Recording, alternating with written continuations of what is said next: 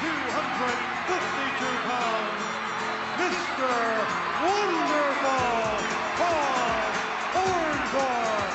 I'm the greatest wrestler, bar none, the greatest athlete to ever come out of the state of Florida. When you got a body like this and a face like this, you can do any damn thing you want to do.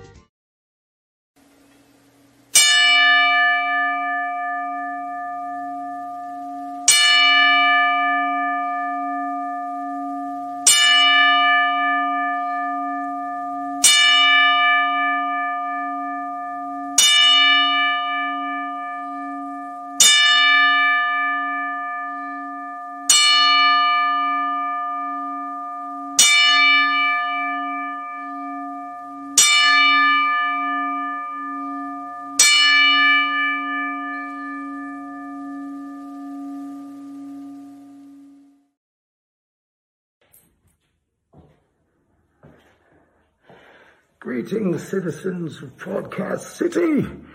I ask you to look upon me and heed my warning. As of this moment, you are all now fully aware that the following program is rated mature and is intended solely for those of the legal age to smoke, vote, and purchase pornography. If you find yourself at all easily disturbed by the harsh realities of obscene language, then perhaps you should turn back now before your mind becomes permanently stained with the wicked ways of professional wrestling. Every conceivable form of listener and viewer discretion is strongly advised. Beat me if you can. Survive if I let you.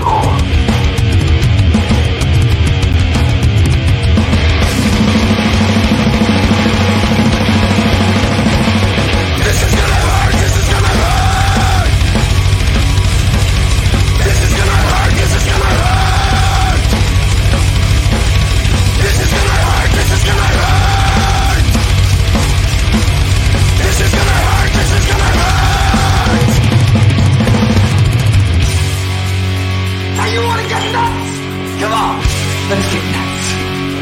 Pull the fucking trigger! My kids, I'm hateful, I'm the tattoo clown. I'm screaming nothing really matters, motherfucker, burn it down. Listen, I'm down. Welcome to Thunderdome, bitch. Oh, it never gets old. Welcome to Thunderdome, bitch. we better enjoy it while we can, because aren't they uttering away from Thunderdome soon?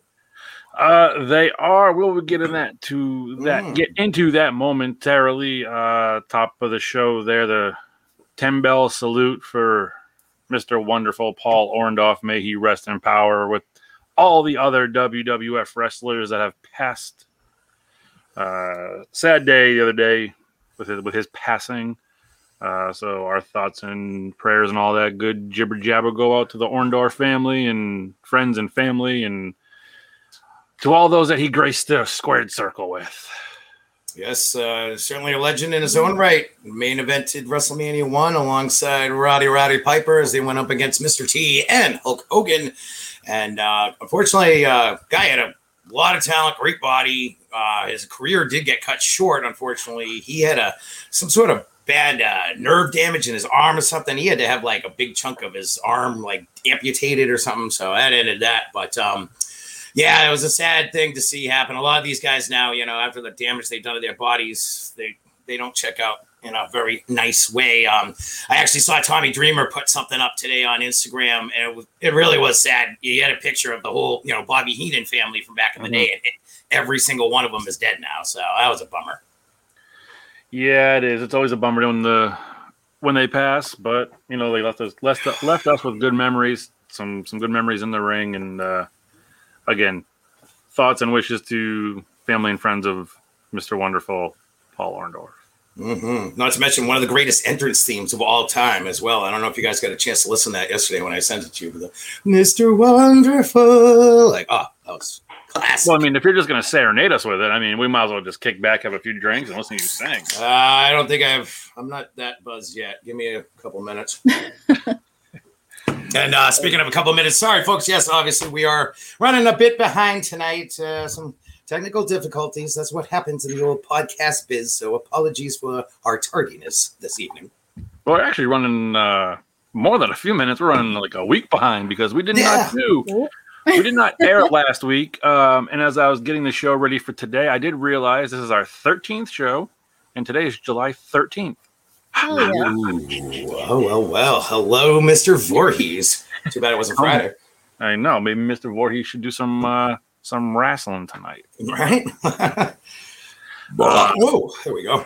So, yeah, last week we weren't here due to some other obligations I know myself had, and just one of those odd freak nights we couldn't do it. And we were going to bring something up last week that we were too hardcore for Vince McMahon after match 12. And I wanted to kick the show off with that one because, well, Vince, you tried to take us down because we were trying to do you a favor, Mr. Vince, by educating the youngsters who have never seen The Undertaker and Mick Foley in a Hell in a Cell, a.k.a. our very own Miss Nighthawk over here. I was going to say, I feel targeted here, but it's fine. No, you are targeted because you did not see that match, and the look on your face when we showed you that match was what we were going for. Mm-hmm. Happens every time. I love first timers when it comes to the Hell in a Cell match. Well, yeah, I mean, that Hell in a Cell match, of course. Yeah, it is the Hell in a Cell match. Nothing. I mean, maybe you could put it up there with, like, the only other one that I could think of that comes even close is the very first one, Bad Blood. Undertaker and Michaels, of course, one of the greatest matches ever. But, I mean, when you say Hell in a Cell, 99% of the time people automatically think Foley and Taker, understandable. Yeah, there you go. Yeah. So, yes, we got a little bit of hot water there with Mr. Stamford, Connecticut himself. Apparently, he has, I don't know, freaks out there, like it must be like the people that look at your memes from like 3 years ago on Facebook and then banish you from the land, because evidently somebody at WWE headquarters has heard about us because they know what we did there 2 weeks ago. Yes, we showed some clips of the old Hell in a Cell match. What? No, we don't need to see that. No, for all those audio listeners out there, be lucky that you're not watching and just listening, because you didn't have to bear witness to Enzo Amore. Stop! God, torture. Yeah, and that again, speaking of which, we didn't get to do last week's show. Another thing I want to bring up. I still haven't let it go, Enzo. Challenge still stands. Any place, any match, anything you want, pal. I'm calling you out. So, can I be the special guest referee? Oh, hell yeah. Yeah. Obviously, I'm going to help you win. Nighthawk could be like my manager, Hell yeah. She can hit him in the balls with some chairs. Yes, I think everyone would thoroughly enjoy that. So, yes, Enzo, the challenge still stands. But, yes, we got some hot water there. The show got yanked off YouTube. So, I guess someone's paying attention, because we're doing something right. We're pissing someone off at the headquarters in Stamford, Connecticut. Guess what? Right Vince? on. You didn't fire us. We're back. He tried to banish us from the land, but and in the words of Stone Cold, in the words of Austin, I ain't through with you, Vince. Ain't through you. Not by a damn shot. Yep. So we just like to say hi again, Vince. Thanks for checking us out. Sign us. You got no chance of canceling this show, pal. Speaking of canceling, I'm bringing up another topic. Paul Heyman. Paul Heyman being banned off of the two, I guess you call them podcasts / talk shows. Talking Smack, and whatever other one he did. I originally thought they had banned him from live TV. That's what my initial thought when you sent me that yesterday or whatever it was. Yeah. But what does that leave for Heyman? Does that mean they're trying to push him to the side? And what does that mean for the Heymanites out there? Yeah, I don't understand that at all. I mean, it's got to be another one of those things that Vince does that does not make any sense to anyone else in the world except for Vince. You got Paul Heyman, who is perhaps the greatest on the mic talent in the history of freaking wrestling. The guy has cut some of the greatest promos ever. He's been the mad scientist of wrestling for years and years and years, come up with some of the greatest storylines. I mean, aside from just what he was able to do with ECW, but I mean, look at it a few years ago there when he was in charge of SmackDown. SmackDown's ratings started getting better than Raw's, and Vince was like, "Wow, we can't Raw's the show." So he took Heyman off of SmackDown because SmackDown was doing too good. So it's like, I don't get it, man. I could watch Heyman on TV all day long. I think it's really dumb to take him off. He's always interesting. He always has something cool to say. And another one of those Vinceisms that, I don't know, man. I don't know what they're going to do about Jimmy Uso either. Jimmy Uso coming in with, what, his third DUI? This is his third arrest since in the last couple of years. He and his wife, Naomi there, she wasn't arrested, but they were in Detroit for a show, and he got arrested for, like, I don't know, disorderly conduct or something. But, he just had his first DUI down there in Florida about a year or so ago. Wasn't that long ago. And, I'm sure everyone out there has heard the news. Jimmy got tagged again last week. So initially my first thought was, man, what is that going to do to what is the best storyline in WWE right now with Roman and the Usos and everything? So I guess we can save part of that for the SmackDown breakdown because I found out some info there pertaining to Mr. Jimmy Uso. So I guess we can touch on that a little later in the show. A lot of stuff happened in the short time that we've been gone. Another quick thing I would like to bring up personally as well, because this guy is a true hero of mine. Some more sad news in the world of wrestling, as it was announced about a week or so ago that the legend himself, the living legend, Terry Funk, poor guy. He's like in a nursing facility now. I guess he's starting to suffer from dementia. I also didn't know until recently that his wife, they'd been together since they were in like high school. She just passed away, unfortunately, a couple of years ago. And so it just broke my heart because I love Terry Funk. Put a gun to my head, I'll tell you, Terry Funk's the greatest wrestler who ever lived. I don't care what anybody says. I never knew my grandfathers growing up. They were both dead long before I was born. So I just made, in my mind, Terry adopted me as my grandfather when I was kid. So he's a Terry grandfather. means a lot. Yeah, so Terry means a lot, but it was good to hear Tommy Dreamer once again bring up the Dreamer. He put up a thing the other day saying that appreciate everyone's concern, but honestly, Terry's not as bad as it sounds. I just talked to him last night, and he sounds in good spirits. I guess Terry's really enjoying all the attention he's getting from the fans.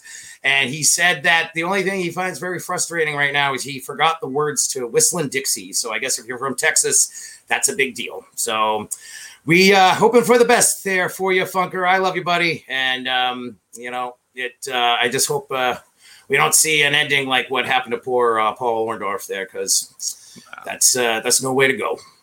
Well, if you happen to know the words to or Dixie or whatever the name of the song is. Dixie. Whistling Dixie, send them over to Terry Funk, and I'm sure he'll forget to thank you. Yeah, it's funny. Speaking of the fucker, they're talking about his dementia.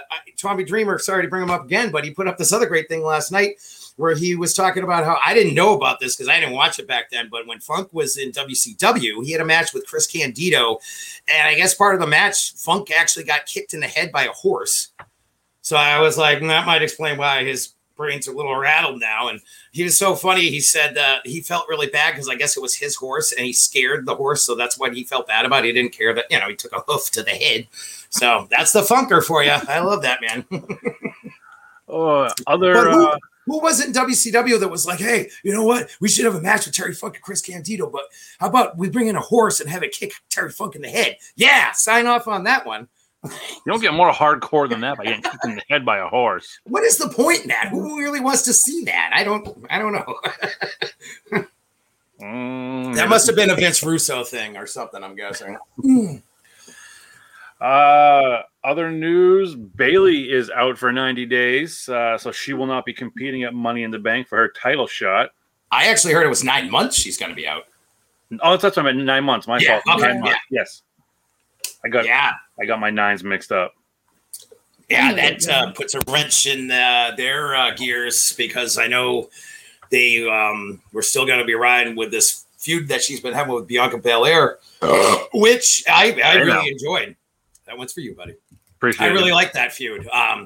You know, a lot of times it's very frustrating WWE because they mismanage their female talent quite often, in my opinion. You know, they do a lot of good things, don't get me wrong, but there's also times where you got great talent and it's like, what are you doing with them? Like, come on. So I know. Yeah, so that sucks for Miss Bailey because that was a cool thing going on. If I'm not mistaken, she was supposed to be in, as you said, she was going to be in the Money in the Bank match. So she was going for a title shot. She was trying to get it back. Yippers. So bad news for Miss Bailey. We will see you in 9 months, apparently. Yeah, it said she, I guess she got hurt. Just she was working out or something. I don't even know the extent of what the injury was, but bad enough to keep her on the shelf for almost a year. So it's got to be pretty gnarly. So I also did hear, as we we're going through some random wrestling news before we get into our SmackDown breakdown and Dynamite deposition and the Raw report. Yes, say it French. Report. I heard a rumor today. Don't know the truth of it, but Daniel Bryan looks like he may be signing with AEW. Yes, I'm very happy you brought this up. I saw something about this last night. Granted, like you said, keep in mind, it is just part of the rumor mill right now. As we know in the world of professional wrestling, that is quite a mill. But, oh, boy, would it be something if Daniel Bryan went to AEW. And this really came as quite a surprise to me when I read this last night because I didn't really know what the whole extent was with the whole Daniel Bryan not being in WWE thing. I thought maybe it was just part of a storyline or maybe he's got hurt again. But, I mean, all right. You got Aleister Black, Samoa Joe, Braun Strowman, and now you just let freaking Daniel Bryan walk out the door? Like, I don't know what's going on over there in Connecticut, dude. Yeah, I think Vince is getting a little bit of that funker dementia. Because seriously, I don't know, dude. As we were talking Saturday, after I scooped you up, someone's calling out Braun Strowman, and Braun possibly going to sign with AEW. Mm-hmm. Well, yeah, I wouldn't doubt it at all because, I mean, AEW knows they're sitting on a freaking gold mine with the guy. Although I got to say, speaking of Braun, I saw a picture of him just the other day, and it's like, all right, dude, you've only been out of the ring for a little while, but he's looking like he's let himself go a little bit there. So, well, you know, can I say? It's Braun Strowman. He'll come back. He'll get these hands. Yeah, no, I really don't see how AEW won't jump on that. Unfortunately, you know, as you were saying before we were talking this weekend, he's got that 90-day clause thing or whatever that Vince puts on his guys, so he can't do anything for like 3 months anyway. But well, speaking of that 90-day clause, who was it that just recently signed with AEW that we were talking about? Yes. We get into that in a little bit in the old Dynamite deposition, but formerly known as Aleister Black in WWE. He was able to... He had a little. He kind of skated through that one because when he came out of NXT, they didn't give him the new 90-day WWE contract non-compete clause. They kept him on the 30-day, and Vince let another one go, and he's now with AEW. And I'm sure you'll touch on that in a little bit at the deposition. Oh, boy, will we ever. Yes, it was quite a week in the world of AEW this week. But, a lot of these I don't understand. Pretty much all the cuts he's made in the last couple of months even, they really don't make sense. I understand that. I guess it's been, thanks to COVID and everything, it's been a tough year for them financially. But, I don't know, letting go good talent like that just doesn't make any sense to this guy. And I want to touch on one more thing, and I want to get Miss Nighthawk's opinion on this as well. Is something else that we talked about was after we saw the video of the guy running into the ring to interrupt Jericho. Like, that's coming up in the report too. And you and I talked about this a lot on Saturday. Was what does that get you? What does that do for you? Like, it gives you your 30 seconds of fame. Is it really worth it? So I want to get Nighthawk's opinion on that. Your opinion on that. To me, it's just. You get your 30 seconds of fame and you get knocked out. I mean, whether it's a wrestling, a match, a concert, you get up on stage or in the ring, you're now banned from the show. You've lost all that money you just paid, and you're probably never going to another event again, either at that venue or that federation or band is going to ban you from ever going again. Yeah, and you just got arrested too. You're going to jail. So. Oh yeah, that's it. You're getting a free Uber ride. Real smooth. Yeah. So where exactly is the benefit to all this? So.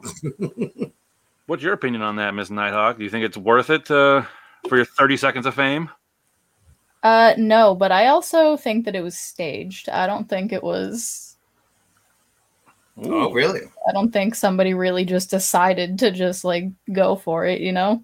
Because that is a lot to like put on the line for like you said, for like 30 seconds of fame. Like, congratulations. Yeah. It's happened a lot over the years, though. It really has. It's not like this is a first time thing by any means. Yeah.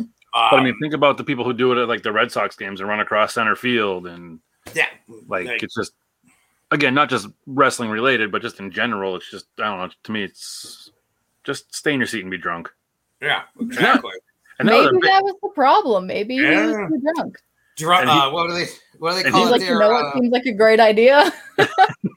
Drunk Fan Tuesday. Like on he was a big boy too. The one that tried to get to go to Jericho. He was like Jericho double my size. Smoked him too. And then of course MJF totally worked it to his advantage and sold it. And it was like, said something like, "I'll come out there and kick every one of your asses too," saying it to the crowd and stuff. It was great. I love how they were able to just turn it around, but I've never understood why people do this. I know, like back in the day, in the old kayfabe days, you had people that legit bought what these guys were selling, so to speak, as their characters and everything, and thought it was fucking real. So you would have people coming out of the crowds trying to stab wrestlers and smash them with beer bottles and this and that because they really thought it was real. Nowadays, I mean, everybody knows it's kayfabe. Is kayfabe. Hello, but I've never understood it at all. It's like that asshole that did it a couple years ago when Bret Hart was at the Hall of Fame induction ceremony. Remember that? I mean, what the hell is wrong with you? The guy is how old? He's a stroke victim. And you're going to go in there and try and tackle him, you piece of shit. That's why I was so happy. If you watch, they didn't show it on TV, of course, but if you go looked it up on YouTube and stuff afterwards, all these fans were recording it, of course. And, oh, man, all the boys got a hold of this dumbass. And as they were carrying him out, you can't see this, but they're like holding him up like this. So, like, two guys in the back hold his legs. Oh, this got his arms.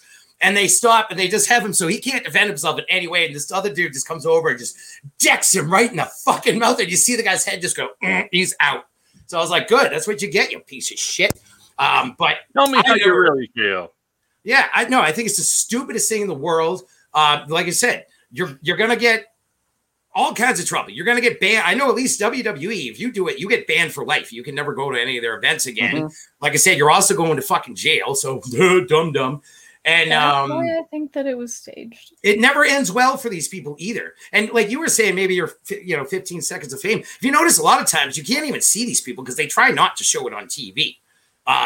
So it's really, what's the point? The best example, I got to throw this out there real quick because this is one of the best things I've ever seen in my life. I swear to God. Years ago, I was at a Patriots game, and this was back when Teddy Bruschi was still playing. Yeah, you don't. Oh yeah, oh boy, it's one for the ages. So we're watching the game, and all of a sudden the refs have to blow the whistle because this jackass comes running on the field, and he's running across Gillette Stadium, and he's running forward, but he's looking to the side because he's so pumped. He's like, "Yay! Everybody loves me! Look at me in the crowd! I'm running!" And next thing you know, he wasn't looking forward, and he literally ran into a wall named Teddy Bruschi. Bruschi just stood there, and the guy ran into him, and he was his head level was like right around Bruschi's face mask. So the guy just ran headfirst as fast as he could right into Bruschi's face mask, and instantly got knocked out. And then we saw the cops like drag his lifeless body away, and everyone started going, Bruschi, and he was just standing there kind of like, I didn't do anything, because he really didn't. He just stood there. And the guy ran right into him and knocked himself out. oh, God, how I love Teddy Bruschi. Oh, man. So lesson learned there, kids. Don't hop the fucking barricade. Don't jump on the field. Definitely never try and, if you somehow could, jump on the ice in a hockey game. See how far you get there. So, yeah, just don't. Very slippery. No. I've seen someone do that at a hockey game. No shit, really? They got hit from behind. They went head first into the board. Yes. Oh, man, I remember back in the day, I think it was Kevin actually had a tape of like the best hockey fights. And there was this one part where they just showed all these idiots that tried to run out on the ice back in like the 70s and the 80s. And there was this one mullet guy. He's just like chugging across the ice. And all of a sudden this ref comes up, skates up behind him as fast as he could. And he just shoves him. And the guy hits the ice and just slides head first and smacks into the boards. Well, it's like, yes. Well, like, What do people expect? Like, first, you can only run so fast on ice before you eat shit. Right. And like everybody else is on skates. They're gonna get you. Hello. Yeah. I mean, they don't call it, whether it's wrestling, whether it's a wrestling ring, baseball field, football field, wherever, they don't call it no man's land for nothing, because once you step over that threshold, if you will, all bets are off. They can do whatever the hell you want. I mean, if you go back, look it up on YouTube, there's a bunch of great ones, especially WCW, it seemed. It used to happen all the time. And there's a couple of them where you see Macho Man is just beating the ever-living fuck out of these guys. And it's like, yeah, go Macho. Play stupid games, get stupid prizes. All right. Remember the idiot that tried to knock Eddie Guerrero off the ladder in his match with RVD? Yeah. And luckily, Eddie saw him coming. He just jumped off and smoked the guy. Oh, viva la raza. All right, let's get into these recaps because we got some stuff to get into afterwards with wrestling memes, our best managers, and whew. What? Josh Schneider, did you hear about Nikolai Volkov died too? I did not know Nikolai passed away. Neither did I. We'll do some research on that.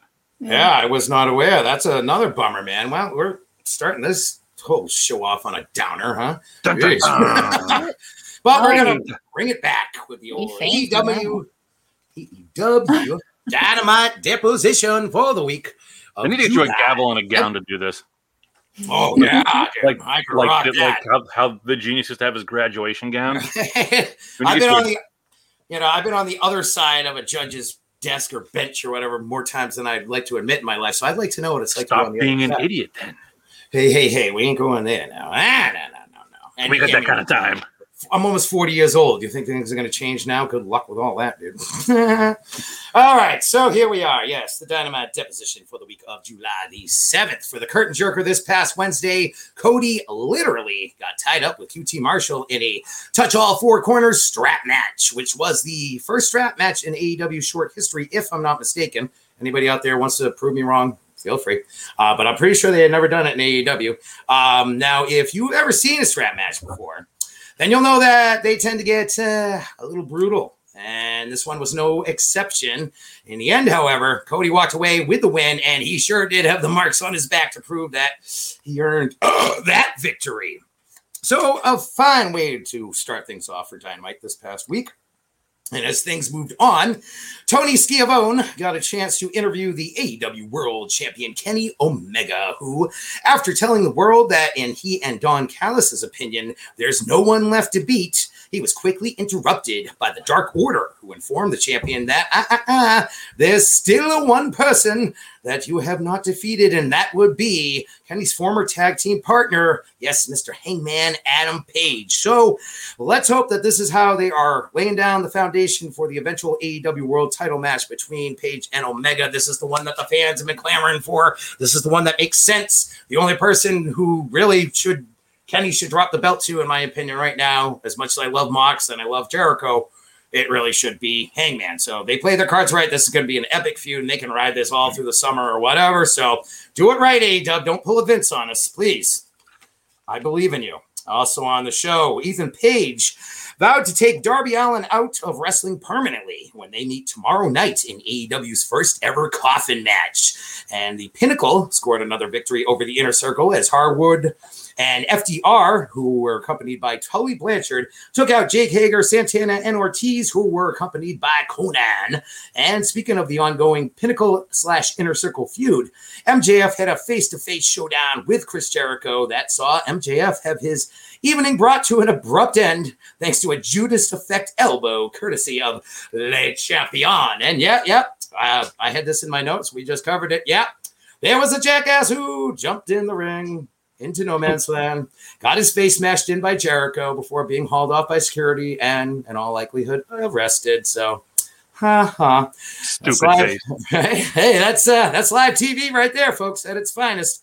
And as Dynamite continued, we saw Andrade El Idolo make his in-ring AEW Dynamite debut, with a victory over Matt Sydal. And, of course, the biggest surprise of the night came when Arn Anderson headed out to address the live crowd. And just about a minute or so after he got into the ring and on the mic, everything went dark a la the old ECW days. I miss that. So just the whole arena goes dark, and it's like, oh, shit. what's happening now? I mean, who could ever forget the night the lights turned back on and there was Jerry Lawler in the fucking ECW arena? Oh, glory days, glory days. Real quick, let's not forget, right there during the Cody match, the power actually went out. Did you see that? Oh, did it? Oh, I didn't even notice. I watched it live the other night, but I was like, the power went out for probably about 35 seconds. Everyone was like, what do we do? Was it? Oh, wait. So was it during the opening bout with Cody and QT in the strap match? Oh, I didn't even know that. All right. Wow. Yeah, the power legit went out in Florida. They're like, we're having some bad weather.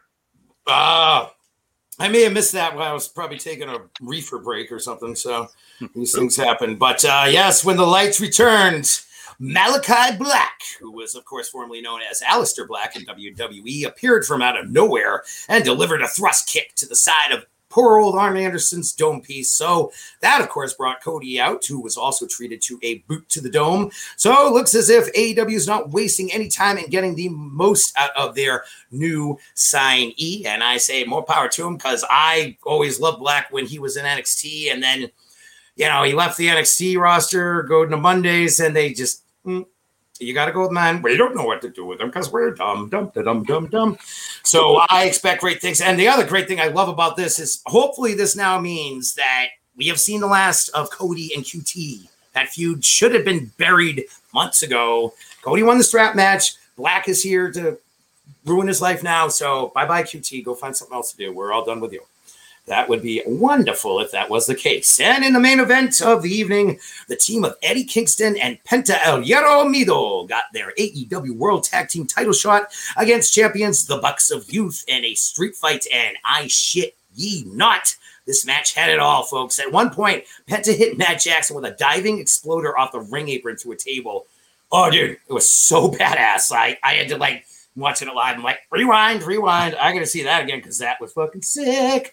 And the Bucks, of course, cheated. No big surprise there by taking out the ref. And that's about the time that Eddie introduced the thumbtacks. Yes. Thumbtacks were introduced to the ring. But as soon as Eddie did so, Matt scooped up a whole mess of the thumbtacks and threw them right in Kingston's face as Nick hit Penta with a top rope Hurricane Rana on top of the remaining giant mound of thumbtacks. And dude, should have seen the elevation that Penta got on this Hurricane Rana. I mean, he was so up there and then just flat on his back, right on the mound of tacks. So, that was pretty badass, I gotta say. And where were we there? So, so they took Penta out, obviously, with the Hurricane Rana. And after Penta was down and out, the Bucks shoved a handful of thumbtacks. This is something I've never seen before. I mean, I've seen all the craziest shit you could ever imagine in Japan. Guys using drills on each other's skulls. That's just fucking stupid. The Piranha match. Have you ever seen that? Yeah. There's an actual Piranha match. We talked about this before. Come on. Yeah, it's insane. So I've seen all the kind of crazy stuff there is, but these guys did something on Wednesday night that even I have not seen in my 40 years of wrestling enthusiasm. So they took a handful of tacks and they just shoved them in Eddie Kingston's mouth. And then they turn around and just super kick him right in the mush. And that's how the match ended. You could see the thumbtacks coming out of his mouth and stuff. I was like, that's disturbing. Right? Yeah, dude. It was really oh my, love it.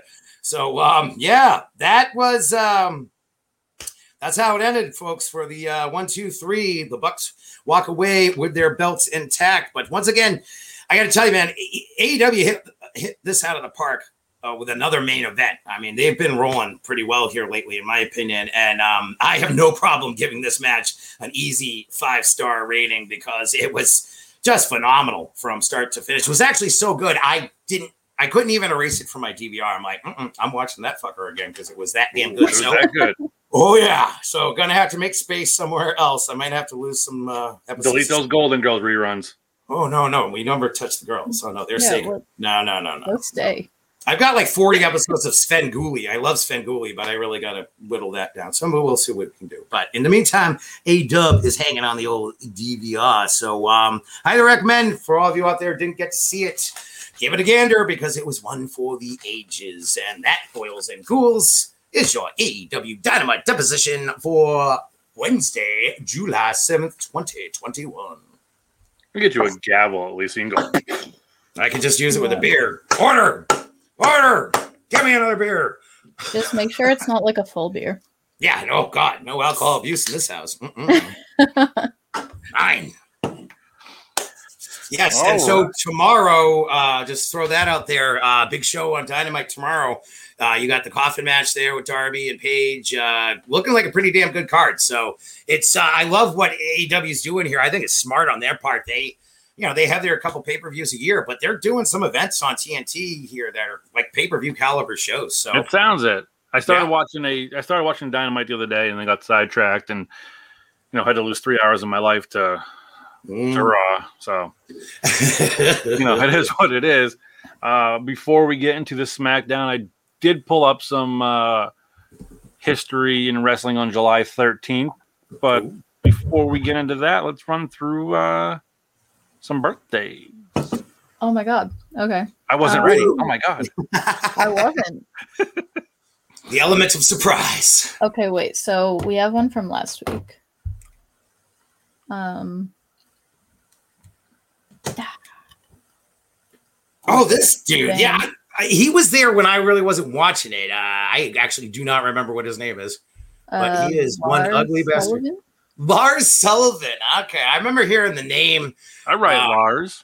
I don't know. He's scary. Yeah. I mean, he's got some weird looking chest hair and some big old red granny panties. What's up with his right arm? Like, are those veins or is that a tattoo or a burn? Like a tattoo. Ugh, shitty. Ain't good. Minded as a baby. Like, you're mine. Was your tattoo artist blind? Yeah, so all right, there, Lars. Mr. Sullivan, happy belated. Yeah, he's probably in some gutter somewhere. Today we got X-Pac. Break it down. Mr. Sean Waltman birthday. I knew you guys would like that one. The old 1, 2, 3 kid, 6-pack, X-Pac, whatever the funk you want to call him. Yeah. Sean Waltman, man. Something else, that 1, 2, 3 kid. I always thought that was real clever on Bischoff's part when he went over to WCW and he's like, oh, you know what we'll do? We'll add 1 + 2 + 3 and call you 6. Jeez. Well, they probably sat up all night thinking of that one down in Atlanta. I am pulling something real quick here. I got one last birthday. All right, you tell your birthday because I got something coming up. Cutting off the Hawk, man. No, I'm not cutting off the Hawk. She'll kill me. Oh my God, why did it show up like that? That's because it's a PNG. It looks cool like that. I don't even know who that is. Yeah. I can like tickle his elbow. Like, Jesus Christ, is that so? Jesus was a wrestler. I knew it. So who the hell is this guy? Jake. I don't know. Jake Christ. So he's Jesus' brother. Yeah. Jake and Jesus. Yeah, why not? What's their other brother's name? Jeff Christ. Jesus. So he does have a brother actually, but I forget what his name is. I don't know who that guy is. He wasn't in WWE or something, was it? Did it say? Because it looked like he's holding the belt of some other federation. I don't know what that is. Yeah, I don't know. Maybe or let me look. Raj. I wasn't prepared for take this. a look and use some listening pleasures. Yes.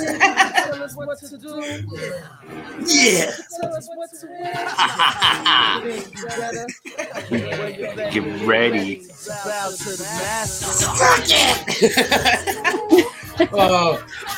Oh yeah. Man.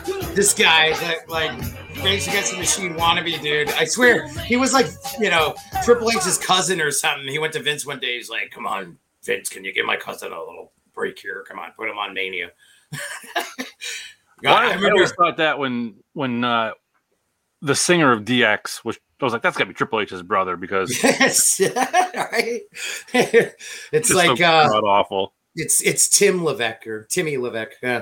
But dude, when my brother and I we were at WrestleMania, dude, the whole crowd, we booed them so bad. We weren't booing Michaels, we were booing the band as they were playing when he came out, and we couldn't even hear them because the whole friggin' Fleet Center was booing that bad. Oh, did you find out who he was? There's a whole lot going on here that I don't understand. We may have dug you a grave here, Nighthawk. What happened? Yeah, I don't. This is where I tap out. I'm very curious to know who this. I mean, if it says J. Christ on his vest, I think it would have been hilarious if he just called himself Jesus Christ. And why not? Jesus Christ. Jesus Cristo. You saying Jesus Christ couldn't hit a curveball? Fuck you, Jobu. I do it myself. All right. Well, you look for that. I'm gonna run through some. What you got? Some histories here. I got pulled up on my screen. All right, so you're right. His name is Jake Christ. Oh, okay. Jake Christ. Okay, yeah, that's what I thought. He was in, or I guess he's still in Impact, evidently, according to Wikipedia or whatever. He's 37 years old from Dayton, Ohio. Yeah, so I figured he must have been in TNA or Impact or something because I didn't have a clue who he was. So I got some histories from after Jake Christ. Mysteries. In 1982, the WWF Tag Team Champions changed hands in Allentown, Pennsylvania, when Mr. Fuji and Mr. Sato defeated Jules and Chief Jay Strongbow. Wow, dude, that's pretty vintage right there. I'm going back. Want to bounce around here. 1995, Wild Pegasus. And in parentheses, can you tell me who that was? That would be Senor Chris Benoit. Yes, sir. Wins the Best of Super Juniors tournament in Tokyo, Japan. Yes, with a win over Shinhiro Hotani. I yes. posted that name. Benoit was quite a staple there in Japan. And yes, he did wrestle under a mask at the time in the name Wild Pegasus. I know from reading Bret Hart's book there, which I guess I have to mention every show because it's just so fucking awesome. But yeah, Bret talked about how back in the day, Owen was in Japan and actually had some matches with Benoit, as a matter of fact. So how about them Granny Smiths? Well, speaking of Granny Smiths, in 1996 was ECW's Heat Wave, took place at the famous ECW Arena.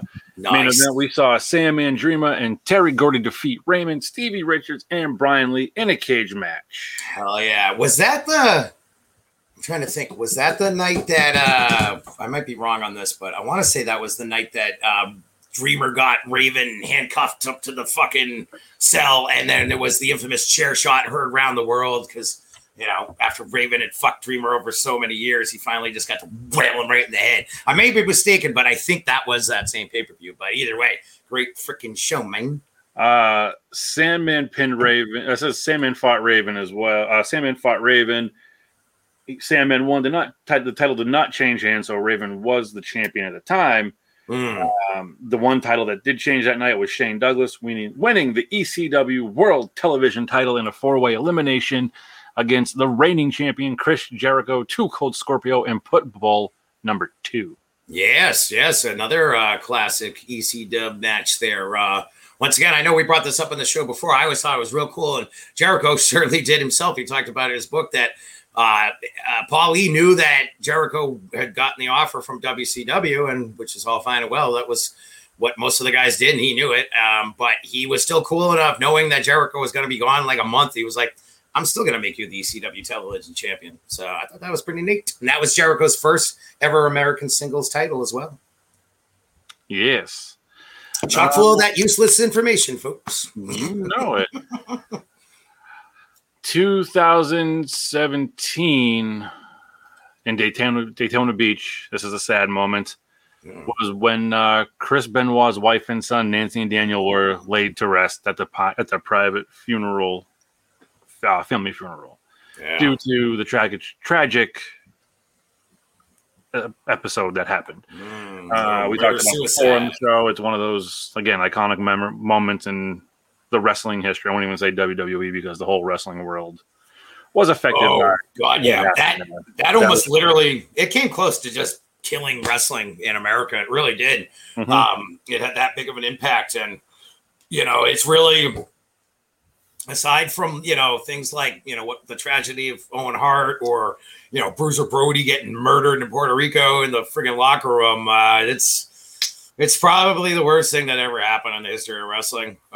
It's a fucking nightmare. It really is. And, you know, I'm sure a lot of people out there, much like myself, watched the 2-part Dark Side of the Ring episode there all about the murders and stuff. And man, it's just like I still to this day, my heart just goes out to his first son, dude. Like you got to live with that your whole fucking life. Like, oof, fucking brutal, man. I know, but we're gonna end it on a happier note, I guess, if you will. I don't know. It's got to be happier than that. Yeah, I mean, anything's happier than that. 2015 episode of Raw, Atlanta, Georgia. The Divas Revolution truly kicks off when the acclaimed next trio of Flair, Becky Lynch, and they fucked that up, huh? Yeah, I was gonna say, wait a minute, huh? So I'm reading this online. I didn't do my research this week, but so I'm reading this off the interwebs, so you think it's true. You're selling it. I bought it. Yeah. The next trio of Charlotte Flair, Becky Lynch, and Charlotte Flair make their roster debut. Oh, okay. Yeah, this is when they all came over from NXT then. But okay. Charlotte Flair is 2 people? So there's Charlotte Flair and maybe there's Flair Charlotte. I don't know. But they made their wrestling. Was Ric Flair in a wig and a dress just pretending to be a female Flair? I don't know. I wouldn't put it past Ric Flair. I mean, he's doing car commercials right now. Well, I mean, obviously, now we covered it. I get What's it. that? So I said you do what you got to do. Yeah, hey, you got to pay the bills. I mean, he's styling, profiling, limousine riding, jet stealing. I can't do the Ric Flair. We all know, thanks to the infamous plane ride from hell, that Rick is not a bashful guy. But that, folks, is your history lesson for the day. Take notes. If you didn't, well, then there's going to be a quiz later. Oh, yeah. I want a full report on my desk at 8 o'clock tomorrow morning. There will be hell to pay. Double space, 24 font. Yeah, and I just got to get a desk 24. now. Yep. Super font. Just trying to make it easier on you people to have 4-page paper. Yeah, I was thinking it's because you're old. Yeah, that's what I was thinking. I was like, this is like the first time all day I've been wearing my spectacles. So. I was going to say, tell me what shirt I'm wearing without putting your spectacles on there. Oh, no. See, this I'm good. Like anything like up close, I'm fine. I did not mean to do the you can't see me. Sorry. Yes, you did. Don't lie. Maybe I did. I always love Cena. I don't care what anybody says. But yeah. I love Cena as much as this guy? You know what, dude? Seriously. Don't put Cena in the same anything as that freak. Ugh. Gross. I hate that guy so much. It burns how much I hate him. Shall we get going through to the SmackDown? We might as well, because thanks to fucking Enzo again, whatever I had just went boop. So bring on. It went what? Yeah, common occurrence with this guy. So I say, bring on this SmackDown breakdown for Friday, July the 9th, 2021. SmackDown kicked things off this past Friday with the WWE Universal Champion Roman Reigns taking center stage as he let the world know his thoughts on Edge's ruthless attack, as well as his cousin Jimmy's status after getting his second DUI. We already brought that up this week. Or earlier in the show. But yes, that got that second OUI down in Florida last week. So it sounds like Jimmy is not getting fired after all. However, fired after all. Nailed it. So fired. I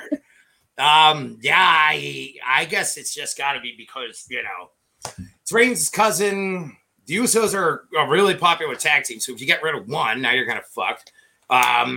And it really fucked things up for business. So I think they're just got to all right, we're going to have to take this one on the chin. He's got to get some sort of punishment. I know that. And I don't know what the laws are in Florida. You get 2 OUIs in a year or something like that. He might have to be locked up for a month or something. So I don't know. So good luck, Jimmy. You're going to need it. I have a feeling, buddy. Let's see here. So the first match of this week's show featured Nakamura picking up a win over King Corbin. Does that still happen? It's still happening. Are they still fighting for Burger King crown? Oh, I don't fucking know. I don't care. I just don't care. So at least, I don't know. Nakamura, this was actually a Money in the Bank qualifying match, which Nakamura won the match. So maybe this is the end of it now. I doubt it because I fucking hate it. So chances are it's going to be here for even way longer. But nonetheless, Nakamura is officially solidified his spot in the Money in the Bank ladder match coming up this Sunday, correct? I believe. This Sunday. You'll pay for the whole seat, but you'll only need the Edge. Now. So we got that fucking mouthful of shit out of the way. Then things were followed up with a tag team match when Shotzi Blackheart, not exactly too familiar with her, and Tegan Nox. Yeah. She, along with Tegan Nox, upset the WWE Women's Tag Team Champions Natalya and Tamina in a non-title match, and this was a pretty damn good match, actually. So I gave them that. I guess maybe we got a little something going there. They beat the champ, so maybe they're going to get a shot. I still don't know who Shotzi is. Sounds like the name of a dog, but okay. So more power to you, Shotzi. Now, as many of you know, it was announced last week, we covered this, that Bayley got injured while working out last week and will now be out of action for the next 9 months. So evidently her replacement is going to be a woman by the name of Toni Storm, who got a one of those, coming soon promos that they'll do. That aired, so I guess we'll just keep an eye on that. I don't know anything about this woman, but chances are finding out that, Bayley's going to be gone for 9 months. They're like, okay, we got to find somebody. So wherever she is, yep, she's on. They should just take the Money in the Bank contract, throw that out the window, and make Bianca Belair fight in a ladder match at Money in the Bank of a six-person tag match. I don't mind that idea. You know what? It's funny. I know why they wouldn't, because it's always been very successful. I always thought, why? I always wondered if Vince would just say, we're not doing the Money in the Bank anymore because fucking Jericho thought of it and he's in fucking AEW now, so fuck that. But I guess Vince is still smart enough to realize that, Money in the Bank's going to make some money. But yes, Chris Jericho did invent that match. Money in the Bank was Money in the Bank. What I did there. Not my bank. Oh, well, hello, Mr. Clever. Keeping me on my toes there, eh? So, yes. Then we had the main event, which featured Seth Rollins as he upended Cesaro to secure his spot in the Money in the Bank ladder match. And before SmackDown went off the air, because we just couldn't end it with the main event. Oh, no. Edge, once again, made another huge statement when he attacked the Universal Champion once again. And Reigns was added by both, added. Yeah, thanks, spell correct. You fucking screwed that one up. Reigns was aided by both Jimmy and Jey Uso. So all of a sudden, hey, look who's here. It's Jimmy. So that was when I was like, okay, I guess he's not getting fired. So look at there. Because I really didn't know heading into SmackDown Friday.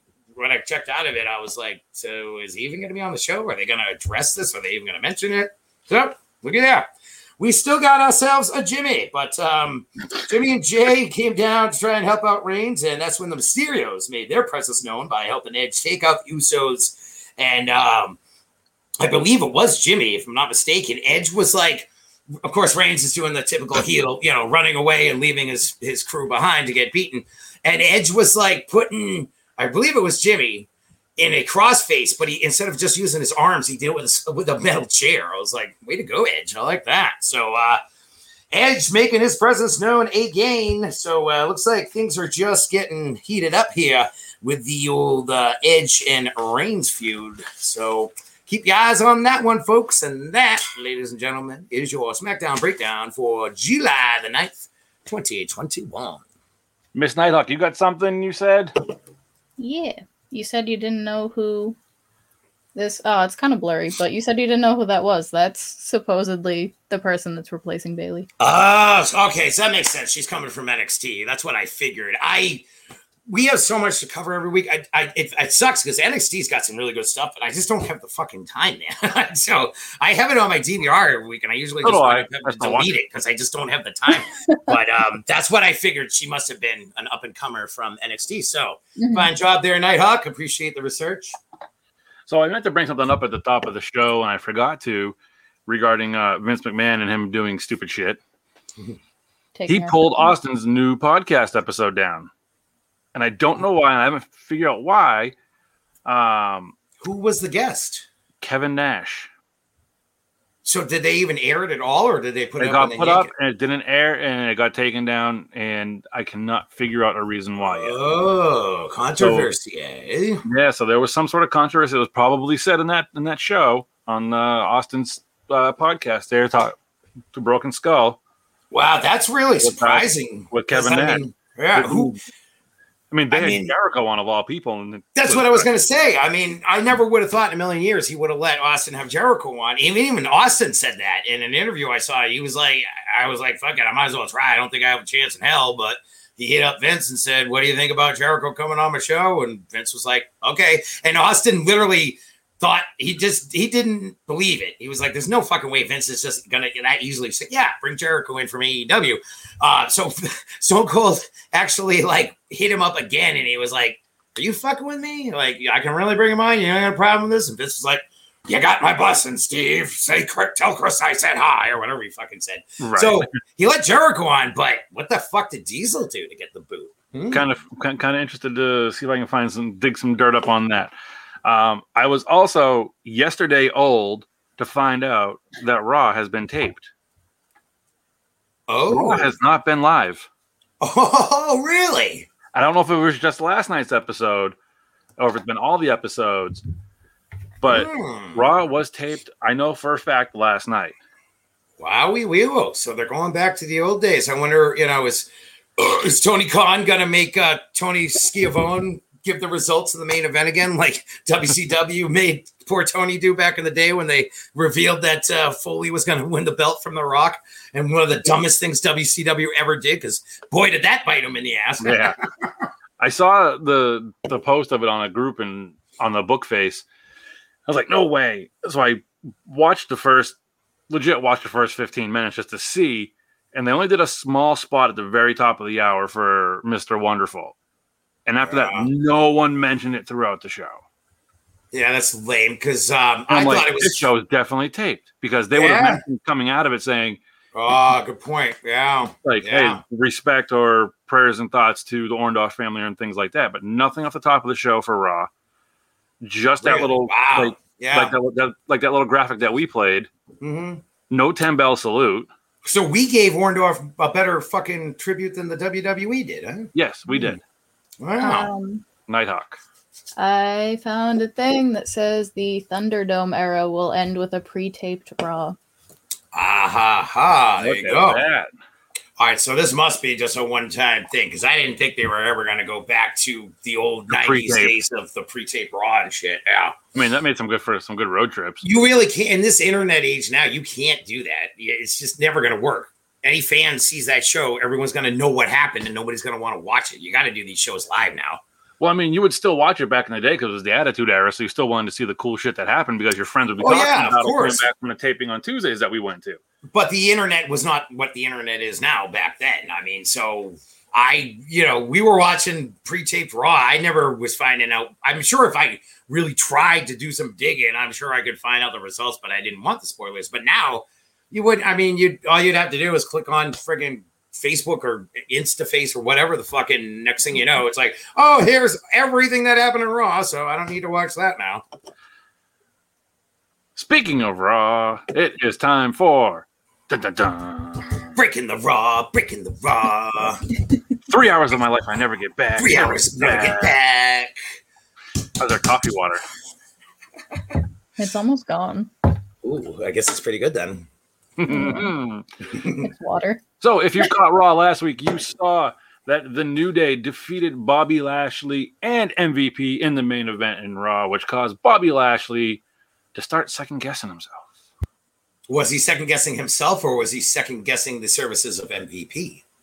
I'm thinking a little bit of both. A little from column A, a little column B. Yeah. This week kicked off Xavier Woods versus Bobby Lashley.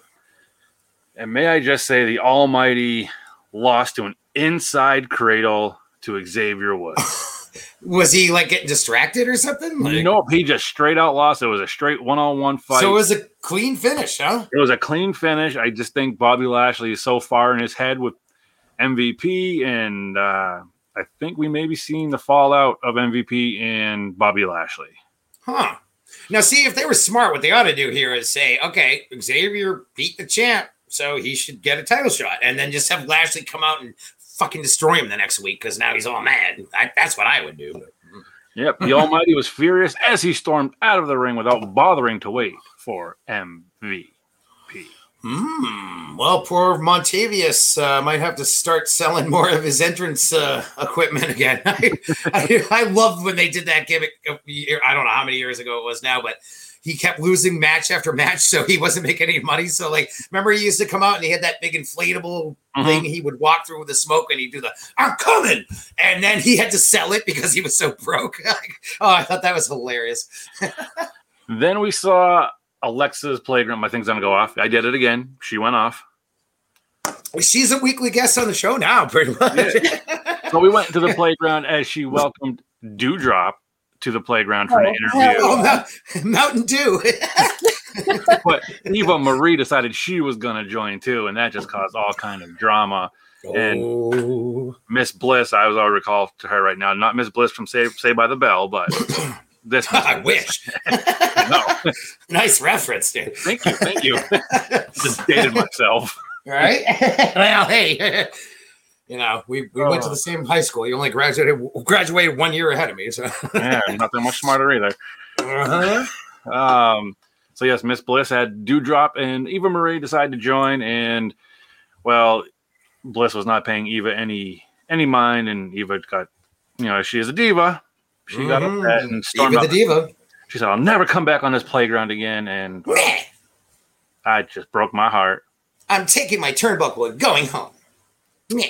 Then we saw. Hold on, real quick. I just want to ask you. Sorry to interrupt, but now I saw something this week since you brought up Alexa there that apparently it was some sort of talk about what's going on with Bray Wyatt and how they're bringing him back, but it's still gonna be a while, and I don't understand it because he didn't get hurt, so it's like, what are you guys doing with him? Because right, I saw something about him coming back as well. I don't know what's going on. I'm thinking something more personal than injury because he just left after Mania. That was it. Yeah, and then I don't understand, though, because it's just like, all right, they had the whole thing where Randy Orton, burned him and he disappeared just for him to come back and get screwed over by Alexa. And then it's like, okay, this guy's super over. The Fiend gimmick, exploded. People love that. And it's like, okay, we'll talk to you in like a year or something. I don't know. Ugh.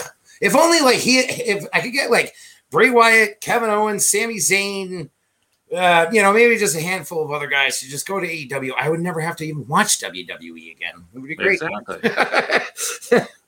So then we saw the modern day, whatever you call him, Jinder Mahal. I don't know what the modern day. Oh God, no! I almost forgot that you told me that they brought him back. Ugh. So him and his goons last week decided to show up on Raw, and they stole the family heirloom that was Drew McIntyre's sword. Now, if you the Scottish blade. But if you did not see Raw last week, Drew McIntyre said that the blade was made from the Loch Ness monster that his family killed. What? Yeah, they went to the Loch Ness monster storyline. You couldn't have gone with something cool like this sword belonged to William Wallace, Braveheart, or something. That I would be like, yeah, I'll buy that, even though it's horseshit. Nope, it was his dad killed the Loch Ness monster. Yeah, some shit like that. So we were always supposed to swallow that zombie bullshit from a couple months ago, and now the Loch Ness monster. The Loch Ness monster here.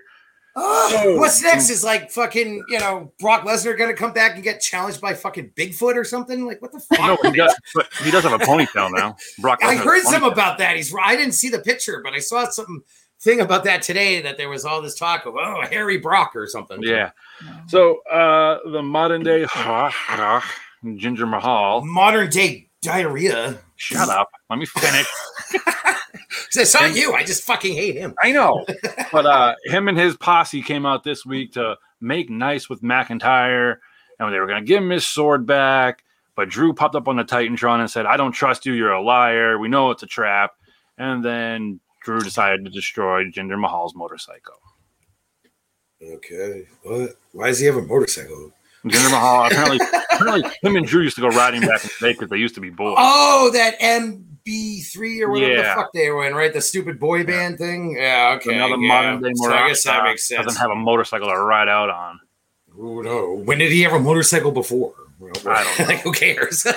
So this is what they're doing now. Like, what happened to the whole Drew McIntyre got in Money in the Bank because he's trying to go back after Lashley. Now they're just like, hey. Now they're feuding him with Jinder Mahal. I think something's going to happen where probably, well, it's this Sunday, so maybe something will happen. Mahal will come in and ruin McIntyre's chance of climbing the ladder, and then they'll start feuding more after WrestleMania Money in the Bank. Yeah, because that's all we need is another feud with the worst WWE champion ever. Mm-hmm. I really, honestly, if we did a show about like worst champions of all time, I'd probably put him as my number one. Hey, Big Heart Pumpin'. Big Heart Pumpin', welcome to the show. That's a new one. Welcome to the show, my all friend. right. I've not seen you here. Welcome to the controversy show that we are. We're up to like 5 people now checking us out. Look at this, huh? Shit, we're raking in that. See, I knew there's no such thing as bad publicity. All these people find out that Vince has got it up for us, so now they're listening. Then we saw Fatal 4-Way, Nikki Ash, Asuka, Miss Bliss, and Naomi. Nikki Ash took the victory. I don't even know who that is. I know who the other 3 are. Nikki Ash is Nikki Cross.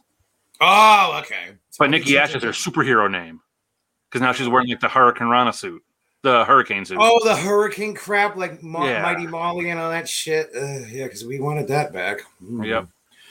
Ugh. Then, pardon me a second, why? Yeah, stock really went down there. We saw the Viking Raiders in single action. We saw Eric facing off AJ Styles, and then we saw the other one. I don't know his fucking name. Against Omos. Is it Eric and Ivar? Oh, sorry. Ivar and AJ, Omos versus Eric. Sorry. Okay. Yeah. So I like the Viking Raiders, actually. I've always said them since they were in Ring of Honor, actually, is when I first found out about them. I think they were War Machine or something back then. But yeah, they were pretty cool. But, so... Yeah, of course, Vince was like, wow, they're a great tag team, so let's have them do singles matches. Mm-hmm. And the 2 teams are going to fight this Sunday at Money in the Bank for the Raw Tag Team title. Oh, okay. That makes sense, then. But we saw Ivar defeat AJ Styles and Omos defeat Eric. So they went 1-for-1. We'll see them compete the tag team. Like I said, tag team titles, Money in the Bank this Sunday. That one should be a good match to see because AJ Styles is... it's AJ Styles. He's easily one of the best wrestlers in the world, and another one that totally being underutilized in the old WWE. It's like same thing with Nakamura, and these guys that come over from Japan that are like gods over there because they know how to promote these guys in Japan, and they sign these big contracts in WWE, and it's like. Big Hot Pumpin' says, I don't have cable at the moment, so I'm counting on you guys to keep me updated. Hell yeah, buddy. Yeah, we got you, Big Pumpin'. More than happy to assist you. Fuck Comcast. We're the way to go. Hell yeah, buddy. We're off the ropes cast. You can save on that stupid cable bill. Don't even worry. I'm pissed at them anyways. They took away my Cartoon Network for no fucking reason, so fuck you, Comcast. Okay, can I finish the Raw report, please? Yeah, go ahead. Yeah, you stop do your thing. You know what? I'm gonna put Enzo back up. Oh, great. Sorry, I didn't know you love Comcast so much. Didn't mean to offend you. I used to work for him. I mean, Jesus. See, there's the word used to. Yeah. Anyway, we saw next Sheamus finally back in action after his broken nose due to Carlito. Oh, yeah, I forgot about that. He jumped Carlito in the backstage area. The general manager, what the fuck his name is, I don't know, didn't want Carlito to fight, but he wanted to fight, came out, and Sheamus defeated him in about 1 minute and 19 seconds. Yeah, because the doctor's going to tell Sheamus not to fight. Sure. No, he tried to tell. The other. Okay, I got you. Yeah, because he got Carlito.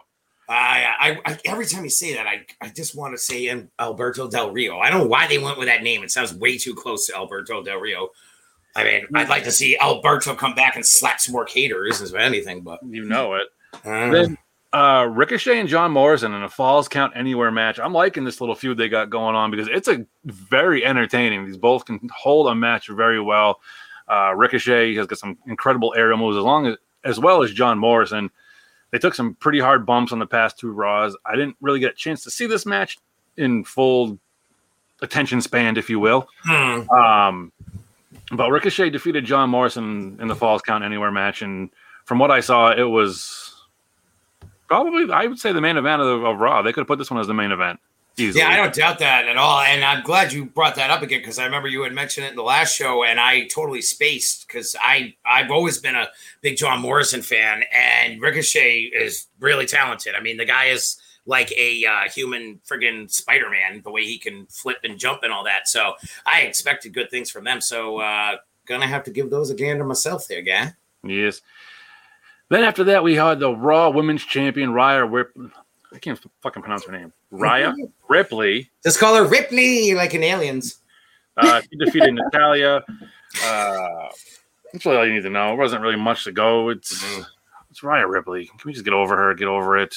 I'm sorry. Yeah, I'm with you, dude. I don't know. I know she did really well on NXT and stuff, and it's nothing personal against the lady. I just it's never done it for me. I don't know. I take Charlotte or Asuka. Definitely, I love Asuka over her any day. But I even take Natalia just to shut Rhea up.